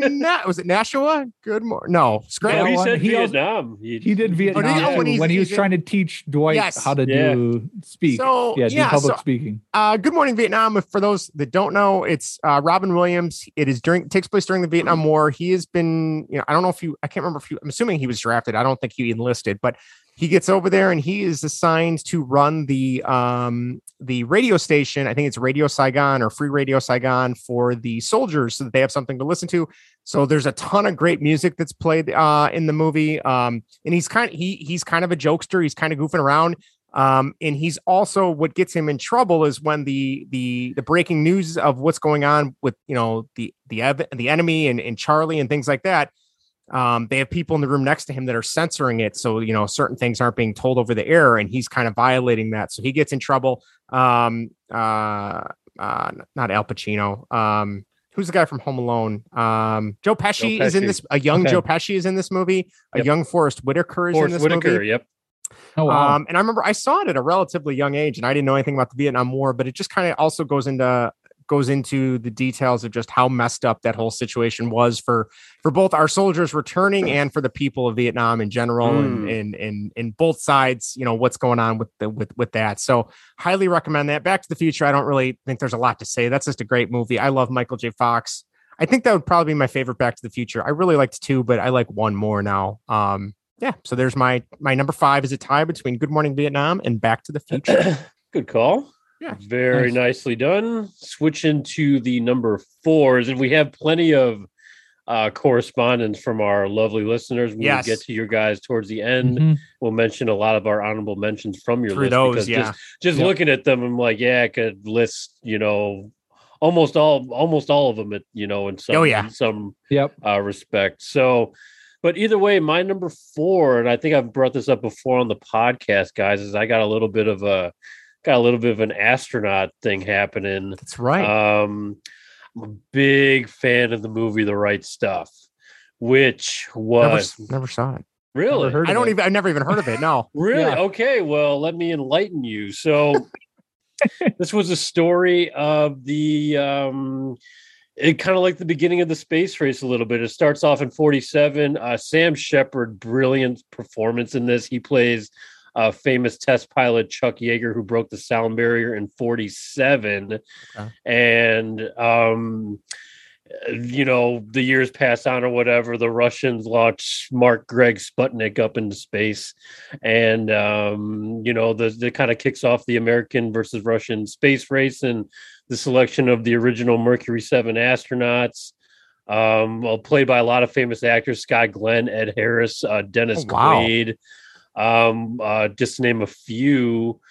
And it's just kind of like that, good old traditional, American, achievement movie, so to speak. Yeah. Going through the struggle, launching men into space, all by which, astronauts living in the public eye. I mean, these guys were just test pilots, working on bases, testing out the latest military aircraft. And next thing you know, they're thrown into the public eye where they're deemed American heroes for not really, doing anything quite yet. All by which, it's questioned. The theme is questioned, like, are these really the bravest men when you have the test pilots like Chuck Yeager and Scott Crossfield, who were breaking the records early on, but since they didn't attend college, they weren't considered, to operate the complicated, NASA technologies, even though they were considered the bravest men out of all of them to be launched into orbit. So, holy cow. Real interesting movie, great score by Bill Conti, and just one I go back to quite often. So The Right Stuff, if you haven't seen it, check it out. It's really a phenomenal film. I think it won or was nominated for Best Picture or something, but I think it was 1983 when it came out. So yeah, but the astronauts, a lot of love for the astronauts, especially the early ones. For sure. Scott Glenn played Alan Shepard, who many didn't know that he was the only one of the Mercury 7 to have went to the moon. He was also the first man. He was also the first man in space, the first American in space. Many people think it was John Glenn. He was the first one in orbit, but Alan Shepard's flight was 15 minutes. They literally sent him up and he came straight back down 15 minutes later and splashed into the ocean. So, and then was grounded for an ear infection. Years and years later, he found himself on the moon thanks to his buddy, and everyone was against it. So either way, good movie. Definitely check it out if you kind of like that NASA astronaut kind of fun, American achievement movie, if that's your thing. So nice. There we go. Awesome. Number 4. Trivia question for you. Bill Conti, do you guys know what great sports movie he also did the score for? No. Yes, I do. What is it? Rocky. That, and I was going to say Rookie of the Year. Oh, okay. Oh God, I didn't Did you realize do Rookie that. of the Year? That's Yeah, he did. That's Really? cool too. Yeah, That's really cool Wow. Yep. Jeez, Yep. holy cow. But He also- Rocky's not a sports movie. It's a love story, right? Sure. It's both. So, Yeah. hey, Paulie. Sorry. Oh wait, we were talking about the Phillies earlier, weren't we? Hey, Yeah. Paulie, they the Philly, they got Didi Gregorius, Gene Segura. What do you think, Paulie? There, that's the Phillies. fan Yo, right there. Adrian. good- Bryce good- Harper good- won the. I don't know. Wow. Good Trevor Story. Just stop. Dear Lord. That was a Boston accent. I don't know what. I don't know what that was. Oh God. As the guy who probably has the strongest Chicago accent on this podcast, I should not be making fun of other accents, but He's a true All right. Chicagoan. save us, All right. Vinny. All right, number 4, Vinny. Number 4 for me is Batman. Oh, Yeah. good choice. Good choice. Love that movie. We talked about that movie a lot on here, but just that, that was Batman for me growing up. I watched that a ton. The Batmobile. I know, Justin, you said that you like the Batmobile grounded in reality. Yeah, but that it's still a good one though. That was the best Batmobile so far, out of any of them. I loved it. I actually hated the one in the Christopher Nolan. Really? Did you really? trilogy. I hated that one. Yeah, it was Really? dumb. Oh, that's interesting. Comparing it to the original one. Oh, the original yeah, one had the okay. bombs, it had the shields, it had everything. Yeah. But yeah, that Batman movie is great. So number 4 for me. Good choice. That's a good one. Awesome. All right, Justin. Has the list changed since we My list is okay. locked in. No, this was the easiest part. The final 4 were the ones I had locked from like the get-go. So it was just that number 5 that I couldn't settle on one. All right, my number 4, this is arguably one of my favorite movies. I have to thank my friend John who got me who told me, no, actually he and I in band class, we would just constantly recite lines from this movie. And we were only in 7th grade. We probably shouldn't have seen this movie in 7th grade, but that is Coming to America. I All right. that movie so much. I love the barbershop scenes where they're arguing about Rocky Marciano and Cassius Clay, and he changed his name to Muhammad Ali, and he's like, "Well, I'm gonna call his mama call him Clay. I'm gonna call him Clay." Like stuff like that. I just love Arsenio Hall. I don't have much to say about him, but he actually does a nice job. You got James Earl Jones is in it. It's just a very young Samuel L. Jackson plays a robber in that movie and gets his ass kicked by Eddie Murphy. Louis Anderson's in it. He goes on about, I'm washing lettuce right now, but one day I'll be making the French fries. I think he says, I can't remember, but just such a good movie. And McDowell's inside of McDonald's, and having to worry about McDonald's people coming to sue them and stuff like that. I love that movie. Soul Glow. I could go on and on. Kunta Kinte. It's just, I love when the barbershop references Kunta Kinte from Roots, and it's like, oh God, that's probably not the way to go. Definitely a product of the 80s, but I love that movie. It's such a good movie. So that's my number 4. Did you see the sequel? I did. How it was that? fine. It wasn't necessary, nor was it anywhere near as good as the original. It could have been much worse, but it was okay. I watched it once and I won't be watching it again. I'll put it that way. So yeah, Coming to America, great movie. Good stuff. I Nice. love when he's singing about, good morning to everyone. And someone's like, shut the fuck up from the outside, and he's singing out loud. He's like, hello to you too. All right. Anyway, I'm going to shut up. Go ahead. I love your passion, Justin. I gotta do, say, you know, when it comes through, movies, it comes through, and yeah. it's just so heartwarming. So, Thank you. what are we on? 3s right now, guys? 3. Number 3 for me. I think this one we did sports movies. I think this was one on my list, or at least it should have been. Was Major League. Good call. If there was Okay. ever a movie that solidified my love for baseball, it was that movie. Saw it at a very young age. Fantastic. Aspired to be Rick Vaughn. Like that was like, yes, that's what I want to throw like that guy. You know, I want to show up to camp and have Pepper Leach go and look at this fucking guy. You played in the California Penal League after junior college, didn't you, Greg? Wasn't even good. Those players are really good. Like don't be fooled. Like there's a lot of bad dudes out there, but they're good at baseball. So he murdered his wife, but he can throw 95. Exactly. Hey, major the NFL is not too different. No, that's true. Right? That's true. Yeah, just fantastic baseball movie. Great themes, great characters, really well balanced. Willie Mays Hayes, Rick Vaughn, Dennis Haysbert as Pedro Serrano. I love Roger Dorn too. The spring training scenes for me are probably the best parts of that movie when they're all just a bunch of bums and they're showing up and they're sleeping in those barracks, those cots. Can you imagine them sleeping in something like that nowadays? That would never fly. Right. Wouldn't even be sleeping on site, you know. It'd be the minor leaguers might not even sleep in a room like. Well, the single A might. I don't know. They might be sleeping on the field. And they probably take that. Yeah. Exactly. It was like, oh, you guys get a roof, you know. So I mean, that was that's also the first movie where I learned because when Ed Harris is pitching BP to Serrano. That's like the first time when I learned the glove sign for slider, because I always thought that was when he's coming in with the breaking balls, he signals him that he's going to change up the pitches.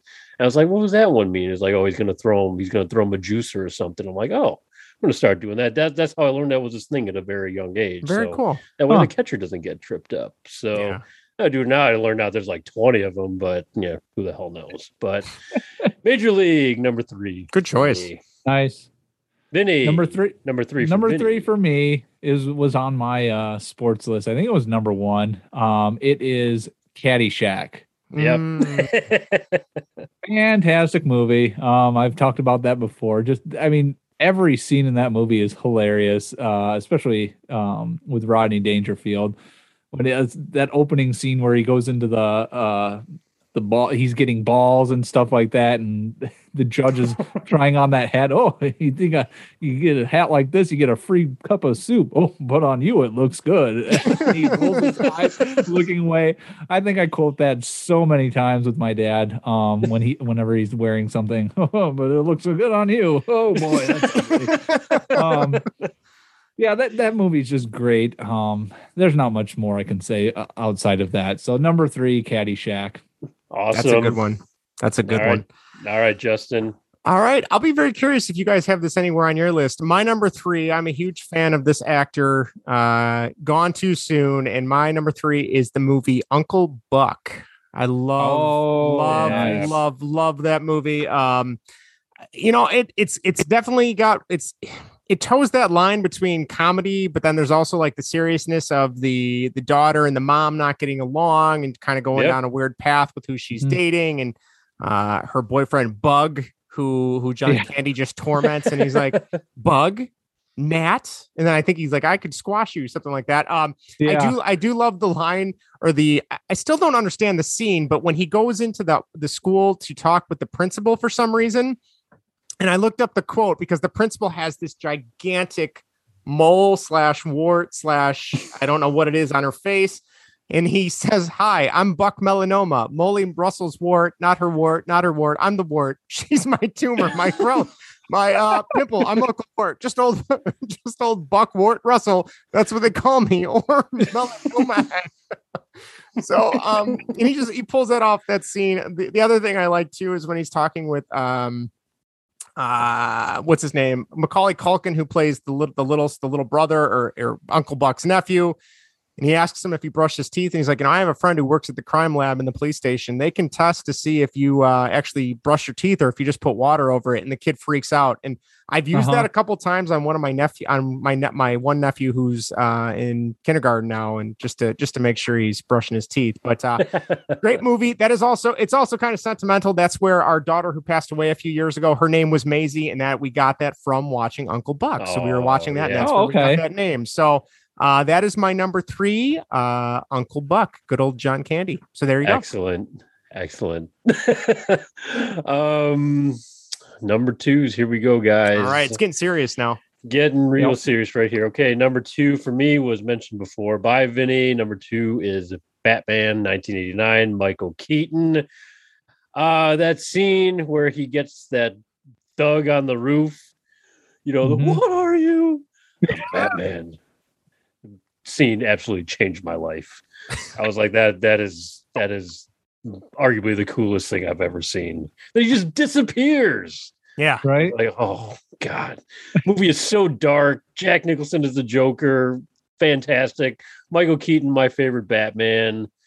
It's just just go back to that one every time. And when we talked to Bill Koenig too, he had great insight on it. Yes, he did. Great to learn even more. And a guy who experienced there in theaters made me appreciate it. It's like, it's like kind of one of those things like I wish I could have been there, Yeah. So Batman for me is one I'll watch it anytime. The original. So. Want to get nuts? Let's get nuts. Let's get nuts. Right? Yeah. Especially when it's retconned in Seinfeld. Yeah, so. That's right. Yeah, that's right.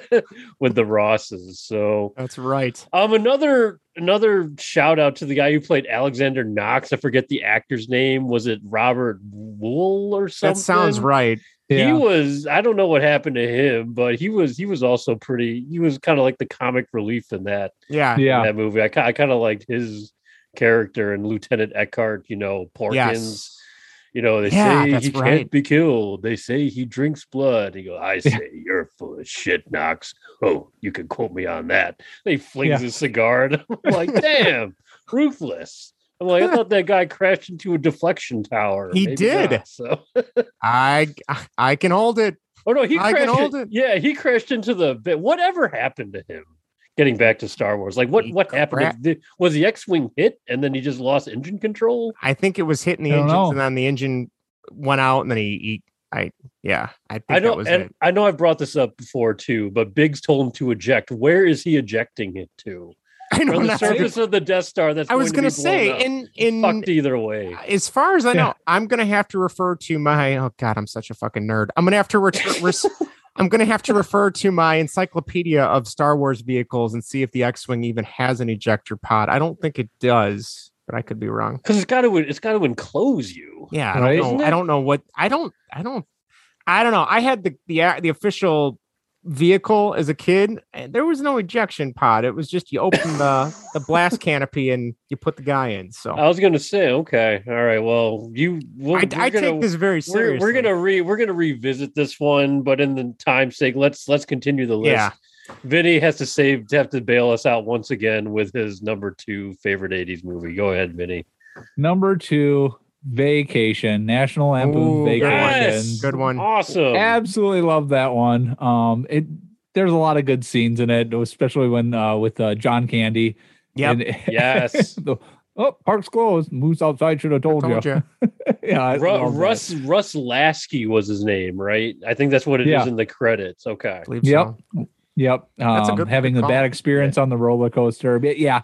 And just, having a family, I can't imagine trying to take them across country and just, no, that would just sound scarily relatable. Yeah. Horrible. Yes, it just sounds painful, but he was all for it and all excited for it. It's like, no, like, why would you want to drive across country? Oh, that just sounds painful to do that. But whatever. Clark Griswold's the last family man, right? Yeah, as it was said in Christmas Vacation, you're the last family man, Griswold. So But, I didn't know Harold Ramis was the voice of Marty Moose. Did you guys know that? Was he really? For Marty I did not know that. I did not know that either. He directed it, but he also provided the voice for him, which I thought was interesting. So I did not know that. But that does driving cross country with your family, and I love when he loses it too after they pop off and think you're all fucked in the head. Exactly. You're whipping zippity dood out of your assholes. that is just. I think I still like the Christmas Vacation one. That one better. Yeah. But, Vacation is such a great movie. Yep. That's an old wives' tale, Clark. I'm telling. John Candy. getting shot with a BB gun. Yeah. I Right. love Ellen's reaction to when he shoots him in the ass. Clark. Yeah. It can This is break our- the skin and cause a very bad infection. No, This it is our can't. family's first kidnapping. No. Yeah. Our first gun. First Has your gun. Sorry. father That's already it. killed That's it. everyone. Oh, just a dog. Oh, and my aunt Edna. Hey, Yeah. you can't prove that, Rusty. Yeah. Oh, that's awesome. Oh, all right. Moving on. Number Yes. 2, Justin. All right, my number 2. This is a movie. Anytime it's on, I will happily sit down and watch it, no matter where it's at. And that is The Burbs. I love that movie with a passion. Nice. Sweet. I love that movie so much. I thought it'd be too scary for you. No. I was gonna say I was a little surprised too, Vinny. I remember Yeah, that it was a always horror on movie. like Yeah. this is a deep cut. But do you guys remember like TBS dinner and a movie on like Friday nights? Yep. When I was a kid, that was like one that was always on. So I remember always watching that and just loving that movie. I always joke with Erica that we are like the Klopex next door because we just we open our garage and pull the car right in and close it. We never really talk to our neighbors that much. But yeah, like I love the different actors. I love the neighbors, that whole mentality of like, watching what your neighbors are doing. I'm guilty of looking outside and being like, oh, what's that person doing? Why are they doing that? I wouldn't do it that way. And then obviously just like totally flipping the script at the end where it's like, oh, you feel so horrible. They blew these people's house up. There was nothing wrong. And then you find out that they were horrible, horrible murderers and they have all these things and bones and things. Bruce McGovern, I love his character in that movie. Just them setting up the command post next door. And you got Corey Feldman as the weirdo teenager that's like having a house party so that everyone can watch what his neighbors are doing. And just a great movie. I love that movie so much. Tom Hanks in Princess Leia, Carrie Fisher. Carrie Fisher's in that too. Yeah. So there you go. That's my number 2. I was gonna say that's Nice. another shocker. Really? Yeah, I was like, oh, I didn't see I knew that. you liked it. I didn't see that making the list, but I'm glad. Yeah. it did. There's just, I love when Tom Hanks freaks out, on the neighbors. And he's like, they're just trying to live their lives. Leave them alone. We're the problem. We're the ones that creeping people out. I have a funny story about The Burbs really quick. Like I saw that movie several times as a kid without knowing what it was. Really? Without knowing the really? title. Mhm. So it was a discovery, and I only discovered it much later in life because I couldn't, like Wikipedia it at the time.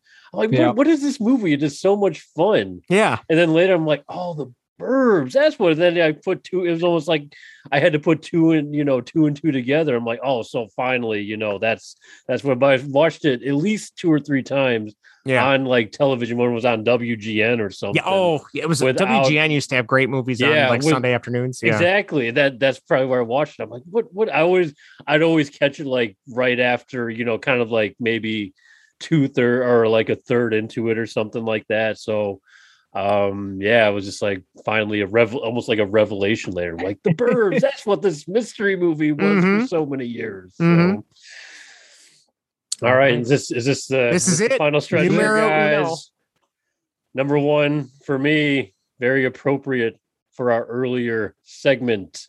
Number 1 for me is The Empire Strikes Back. Oh, good choice. Star Not Wars, shocked at all.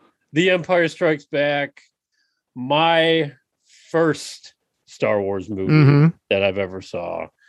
On the VHS, I went through the whole deal that was recorded off of ABC or whatever. Just amazing, just blown away.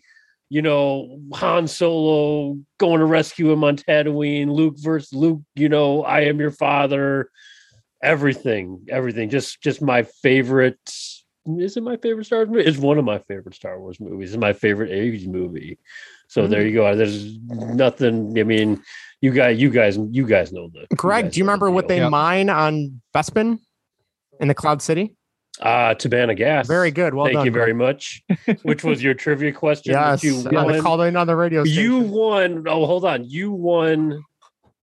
Did you win a Blu-ray or something? No, or DVD? I won a What did you win? PSP UMD. A PSP. Oh, that's right. What it of was. Predator. Yes. And then I think they gave me the Revenge of the Sith DVD too. Oh, okay. Why I got the PSP thing, I don't know. It's a throwaway. It's a throwaway line when the Star Destroyer does his garbage dump, or right before the garbage dump, and then they're looking at Lando system. He's not a system. He's a person. Yeah. So great. Lando Calrissian, what a Billy D. Williams killing it, absolutely killing it. So yeah, and just definitely the dark turn, because it's very like it was weird watching A New Hope. Yeah, after Empire Strikes Back for the first time, I'm like, wow, this is much more lighthearted and fun. Where Irvin Kershner dark middle trilogy took the Empire, that middle part, and just turned it into like a dark, kind of tragedy movie. Or I mean, Han Solo getting frozen. I'm like, what is happening right now? Frozen in car, the introduction of Boba Fett. Boba Fett too. Dengar and Bosk, and just think about that for a second. Just almost a minor character, in the 80s that George Lucas created. Is like, we needed a bounty hunter. He's got a cool helmet and a jetpack, and that's it. Yeah, that's the power of Star Wars, man. This guy has a fucking show now coming out in a month. Yeah. Look what Star Wars does, man. Look at George Lucas, an insane genius, crazy person. This random ass character. We're getting excited for a show about this guy. It's gonna be the best thing ever. Yeah. I mean, that's just it sure as hell better.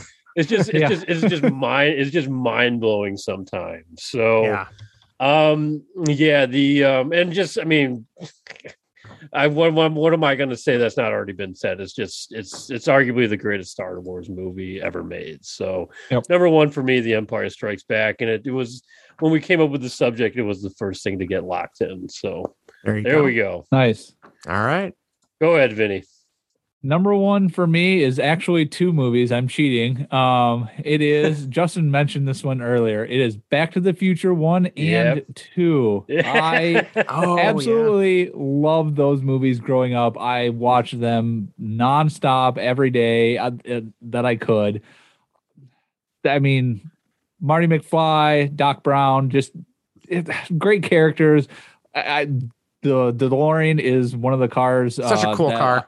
Yep, that is on my like bucket or wish list of cars. If I ever win the lottery, I'm buying one of those. Lee Iacocca's failed experiment, by the way, right, Justin? That's right. But yeah, those movies were just absolutely fantastic, well written.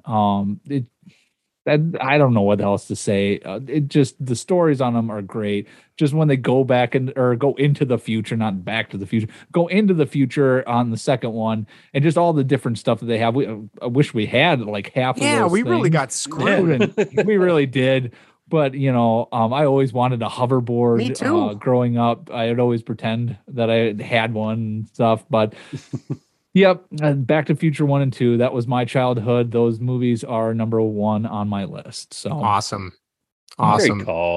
Great call. Yeah, I completely forgot about Back to the Future 2 that takes place in the 80s too. I think it was the third one that took place in the 90s, right? Isn't it like 90, 91? The third one came out. Oh, yep. Might have been. Yeah, it came out. Yeah. I think the second one came out in 89, and the third one came out the year after, and it was 90. I feel like the third one is definitely the weakest, but it's not that bad. I know it gets a bad rap. It gets actually a bad rap. The third one was probably my favorite growing up. Okay, I do like because that. I like the trains and the Western, like that. And although my sister says that it's the worst one, I think it's actually pretty solid. So yeah, good call. Very good call. Awesome. And the finale is all right. Here we go. Number one. I, like Vinny, have two movies at my number one. I cheated as well. So you guys have total of like 7 or 8 movies that were there's 5. That would be Justin. I have 6 for mine. Oh shit. Yeah. If you guys don't stop, I'm going to start naming Bond movies here. No. So proceed with caution. All right. Next time we do a top 5, I'm cutting it. I'm going to do 4 just to be safe. You owe me one. So. You can have my 5. You owe me a slot. Yes. So. Yep. All right. Well, my number 1 is a tie. First off, just like Greg, Empire Strikes Back. Yep. What can I say? As much as I don't know if this is a good thing to admit, but Star Wars is such a big part of my life. I know that sounds very silly that a movie series is like that, but sci-fi, reading books, video games. We bought. My daughter has a Baby Yoda hoodie, or not hoodie, sweatshirt that I'm like, I saw it. I'm like, she has to wear this, and she doesn't even know what Star Wars is, let alone she probably doesn't even know her name yet. But we'll get there in time. I don't really have anything else to say. Lando Calrissian is an awesome character. Boba Fett's great. You find out that Luke is the son of Darth Vader at the end. Bespin, I love the Cloud City. I love, again, going back to my fascination with the vehicles and starfighters and stuff. I love the Bespin cloud cars, the twin cars, the orange things. I don't know the purpose of why there's two cars together, but I love that. So that's why Empire Strikes Back is number one. You can fly those in Star Wars Rebel Strike for the GameCube. Really? Interesting. Yeah, that's a ship option. I did not know that. I wouldn't recommend it, but no, it's there. Yeah. All right. Do you know really quick? Do you guys know the story of how Mark Hamill found out about the Darth Vader line? I have to send you guys that. No, because I've seen the story is consistent through many of his interviews and the Empire of Dreams documentary, which I highly recommend watch that. Yeah, for everyone. That is a great. I cannot say great. I'm not a documentary guy because they suck, but I mean that is a great documentary. So I definitely recommend you check that one. I don't even watch the Bond documentaries because they suck, but because they're wrong.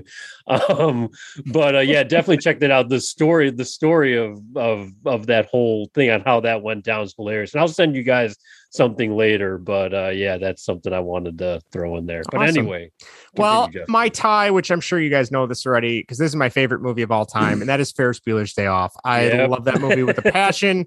I know I've talked about that ad nauseum before. Just being in Chicago, I know people in Chicago get mad when people like me say this, but being from Chicago, even though I was from the suburbs, yeah, like it's such a great highlight of all the things to do in the city. I remember, I think after college, Erica and I went out with our friends John and Missy. John, the same one that I goofed around in band talking about Coming to America with, and we tried to hit all the things that they do in Ferris Bueller. We went to the art museum. I don't know if it was closed or something was going on there. So we went, the Art Institute. So we went to the Museum of Modern Art, which was kind of interesting. They had like a wall of fungus and somebody called that art. So that was kind of cool to take the place. We went to the Sears Tower, did the Sky Deck. We did not eat pancreas at Chez Louis. We went somewhere. I think we went somewhere else, but, just totally fun. Like that movie is just you didn't pose as Abe Froman. I did not pose as Abe Froman. Sausage King of Chicago. Mr. Froman, Sergeant Peterson, Chicago Police. There you go. Is that good? That was easier because that was a really strong Chicago accent. Oh, it's Cameron Fry. Yeah. Oh, Cameron Fry was me as a child, just always worrying about everything. I did like he had a Red Wings jersey. They go to Wrigley Field. I mean, being a Cubs fan growing up, there's just so many good memories. And again, talking about Greg, you mentioning like WGN, the main news station out here. I remember that was like one of the first times I saw that was on like a WGN Sunday afternoon movie, not knowing what it was and just being blown away and being scared that that's what gym class was going to be like, making you run laps. I don't think I ever ran laps in gym class. Lake Forest High School, I believe. Some people thought it was New Trier, but it's actually Lake Forest High School, I think. So yeah. Or Glenbrook? Maybe it was Glenbrook. I don't know. It wasn't my high school. It's all those rich North Side people. Right. It wasn't my high school South Side. So really quick, Justin, you said Cameron Fry's Red Wings jersey. You remember what player that was? Gordie Howe. Yeah, very nice. Number 9. Yep. Well done. That's there's not much else to say. Deep cut. The one mechanic that takes the car for a joyride. Did you know he is also in the Super Mario Brothers movie as one of the goons with Bowser? Is he really? That's the only other thing I've ever seen him in. He's also in Platoon. Oh, see, I've never seen Platoon. Yeah. So he's one of the well, I won't spoil it for you. So all right. And I've told you the story many times. The other whatchamacallit, the other car rental guy, I went to school with his son. So nice. The son was a nice. jerk, so not nice. What a dick. Anyway, all right. Should we get to the other people that wrote in, because we are really long here. Your top 80s movies, ladies and gentlemen. Here we go. Kick us off, Justin. All right. Glenn, former coworker of mine. He's an amazing guy, huge White Sox fan and Bears fan and Blackhawks fan too. He wrote in Empire Strikes Back, Caddyshack, Blues Brothers, which was not on any of our lists. That's a movie I've seen once. Yeah, it's fine. I like the music. I like the music of it. Yeah. Driving by Statesville occasionally, being out near Joliet creeps me out. But he also a said good one. Long Riders, which I looked up because I didn't know what Long Riders in. That's a I don't know that 1980 movie. It's got Stacy Keach. It was produced by Stacy Keach and James Keach. It's got Dennis Quaid in it and David Carradine. And I believe it deals with being with Jesse James, and there's some bank robberies and things like that going on out in the wilderness. So that was that one. So that's not like that bicycle movie, is it? There's no, that's Easy Rider. No, not Easy Rider. There's like another coming of age movie with Dennis Quaid in it, and there's like I can't remember the movie. No, it's definitely not. Anywho, so ignore me. All right, who wants to go next? Vinny, go ahead. Greg? Go ahead. Go ahead, Vinny. All right. Zach writes in Bull Durham, Stand By Me, Full Metal Jacket, which was one of my honorable mentions. Same. Airplane, Suburbia. I don't remember Suburbia. No, I had to look that up. That was from 1983. It says when household tensions and a sense of worthlessness overcome Evan, he can find escape when he clings with the orphans of a throwaway society. So, yeah, I guess Flea from Red Hot Chili Peppers is in it, oddly enough. I'm looking at that right there. But apparently something happened where there was a little bit of control from the producers where they kind of overrode what the director wanted in it. That's what he was telling me on Facebook. So thank you, Zach. Interesting. Flea was also in Back to the Future. That's right. Mm-hmm. Needles, right? Played Needles, yep.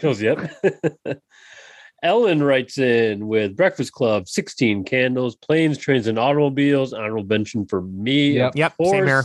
Stand By Me, Uncle Bug, Goonies, Ghostbusters, which my kids are now in love with the original Ghostbusters. That's awesome. That's a great one. Yeah. I had Goonies and Ghostbusters as I had Ghostbusters in Breakfast Club, honorable mention. Same thing with Planes, Trains, and Automobiles. 16 Candles is really good. Stand By Me is one that I really liked too. If it's the movie I'm thinking of, it's a teacher movie, I believe, right? With Edward James Olmos. I can't. Maybe I'm misremembering that. That's the teacher. No, that's Stand By Me. Isn't that? Stand By Me is the one with the 4 kids, right? Stephen King. Okay, Stephen and that King, is not what I'm thinking of. Never mind. I'm thinking of Lean on Me with Morgan Freeman. That's a good 80s movie too, where he's a teacher. Okay. Oh, okay. Principal. He's a principal. All right, go ahead, Greg.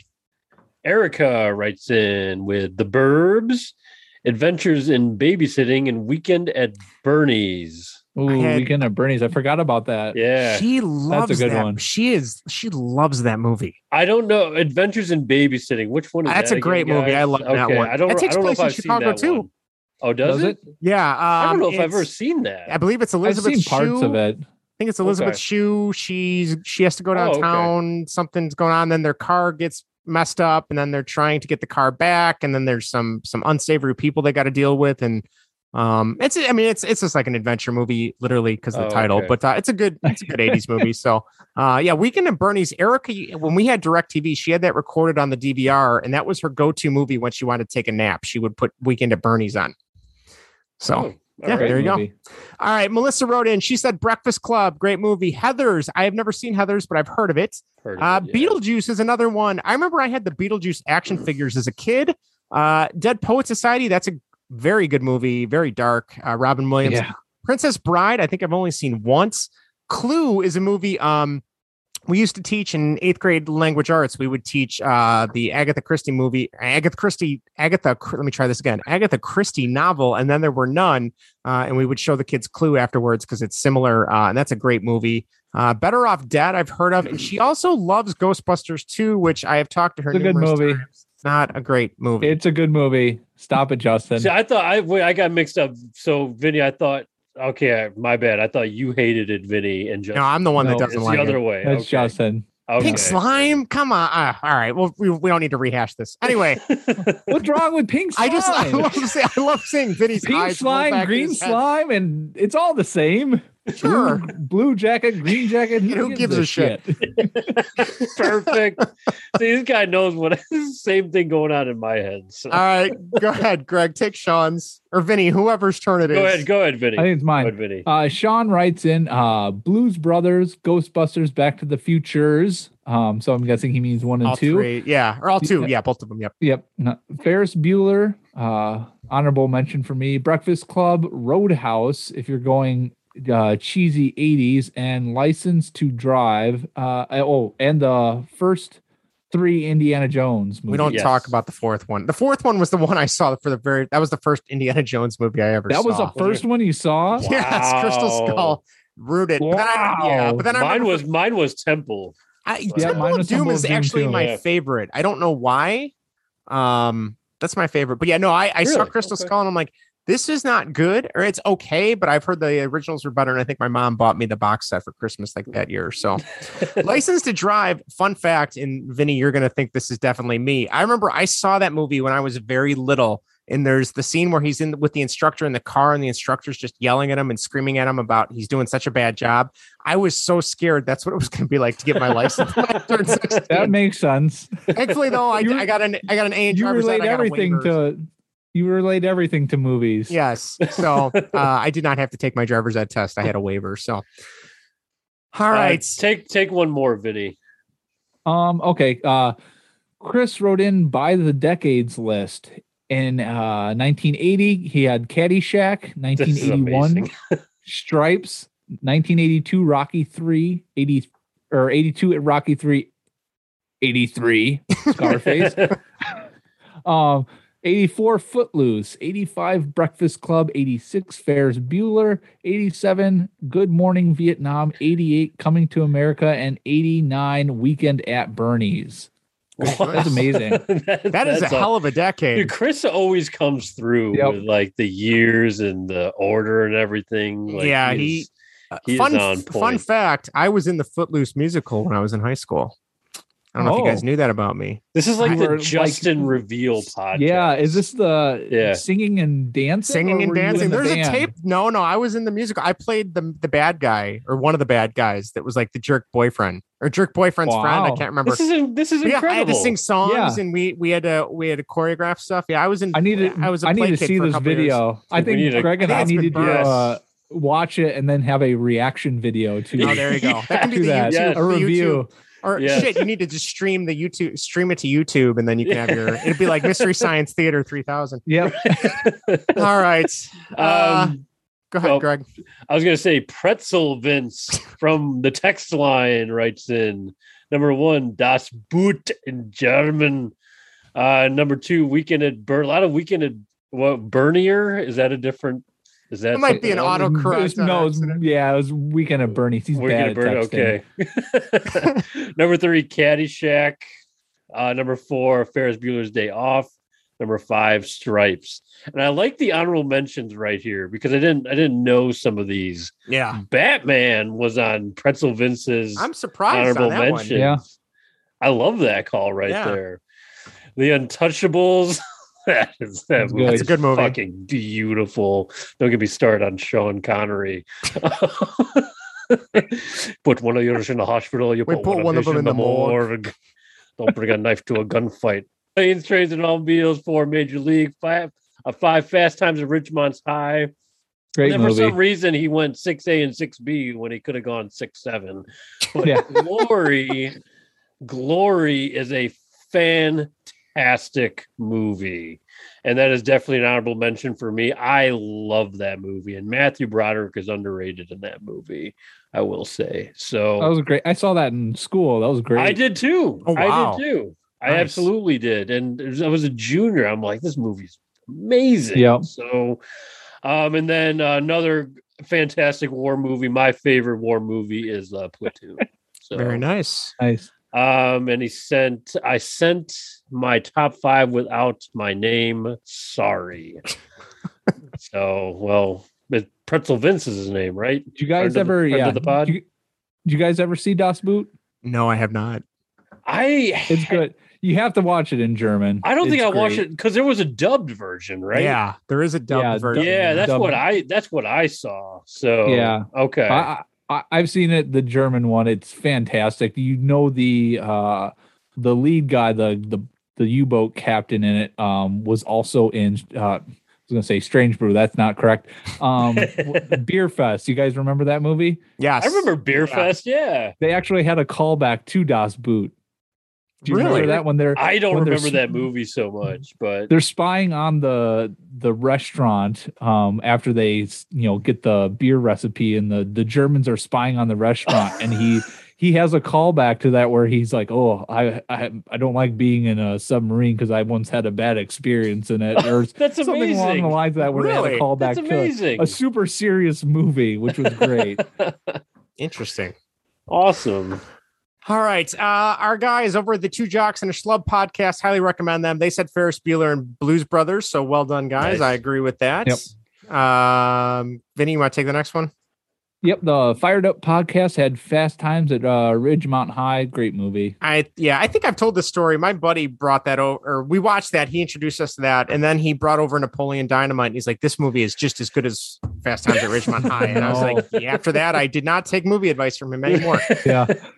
The Intercept Your Lunch podcast says Rocky 3 and Rocky 4. Rocky 4 was on my recently honorable released mention. director's cut. I've heard that's really good. Yeah. I don't know what he added, but I heard they took out the robot. They took out what's his name's robot. All right. Jay Bird from the text line said Indiana Jones and the Last Crusade, The Great Outdoors, also good. Hoosiers, Untouchables, Glory, Full Metal Jacket, and Heartbreak Ridge. Thank you, Jay Bird. All right. Vinny, go ahead. Lynn writes in Stripes, Ghostbusters, National Lampoon's Vacation, Planes, Trains, and Automobiles, Little Shop of Horrors, Field of Dreams, American Tail. That's not Five Will Goes West, is it? I think so. Oh, okay. Maybe. Okay. I don't know. Honey, I Shrunk the Kids, and That's a good one. Back to the Future, and Turner and Hooch. I forgot that one was a There you go. 80s movie. Yeah. That's a good one. Very good. I know they have a new Turner and Hooch TV show, I think, on Disney Plus. Yes. Yeah, I they haven't do. watched it yet, Yep. but They do. I have not watched it either. all right. I guess I can take this last one since this is from my mom, Robin. She wrote in Big. I know she is a huge fan of the movie Big. She loves that movie. 16 That's a good Candles, which was also on my list. Ferris Bueller, Field of Dreams, Steel Magnolias, which I have never seen. Rain Man, which I have seen. That's a good movie. Risky Business is another movie I have never seen. Some Kind of Wonderful, which I had never even heard of. That's a movie with Eric Stoltz and Leah Thompson. And it looks like they're friends, and there's a popular girl they're trying to get a date with this popular girl, kind of like a coming of age story. And then lastly, she said The Karate Kid and Dustin Hoffman in Tootsie. Tootsie. Yeah, So I remember that's a callback there. All right. So yeah, we're done. That's it. You guys got anything else you want to add before we wrap up? I had a couple honorable mentions Sure. that weren't mentioned. I had Wall Street, fantastic movie. Lethal Weapon, Who Framed Roger Rabbit, Return of the Jedi, Empire Strikes Back. I didn't have on my list. You guys both did, but yeah, that was an honorable mention. I probably could have snuck in at 5, but I figured I'd throw Strange Brew in there because I figured none of you guys would have had that one. And then also the Terminator. Oh yeah. Oh yeah. Good call. It's a good one. So Yeah. Greg, what about you? Any other honorable mentions? Another one I know I've brought it up before, but Midnight Run. I don't know if you guys ever saw that movie with Robert De Niro and Charles Grodin. Kind of like a buddy comedy crime thriller sort of movie. Just go check that one out if you got nothing else to watch or something. That is an underrated movie. Really, a lot of fun, crazy adventure, and just kind of like a good buddy tale. So. Awesome.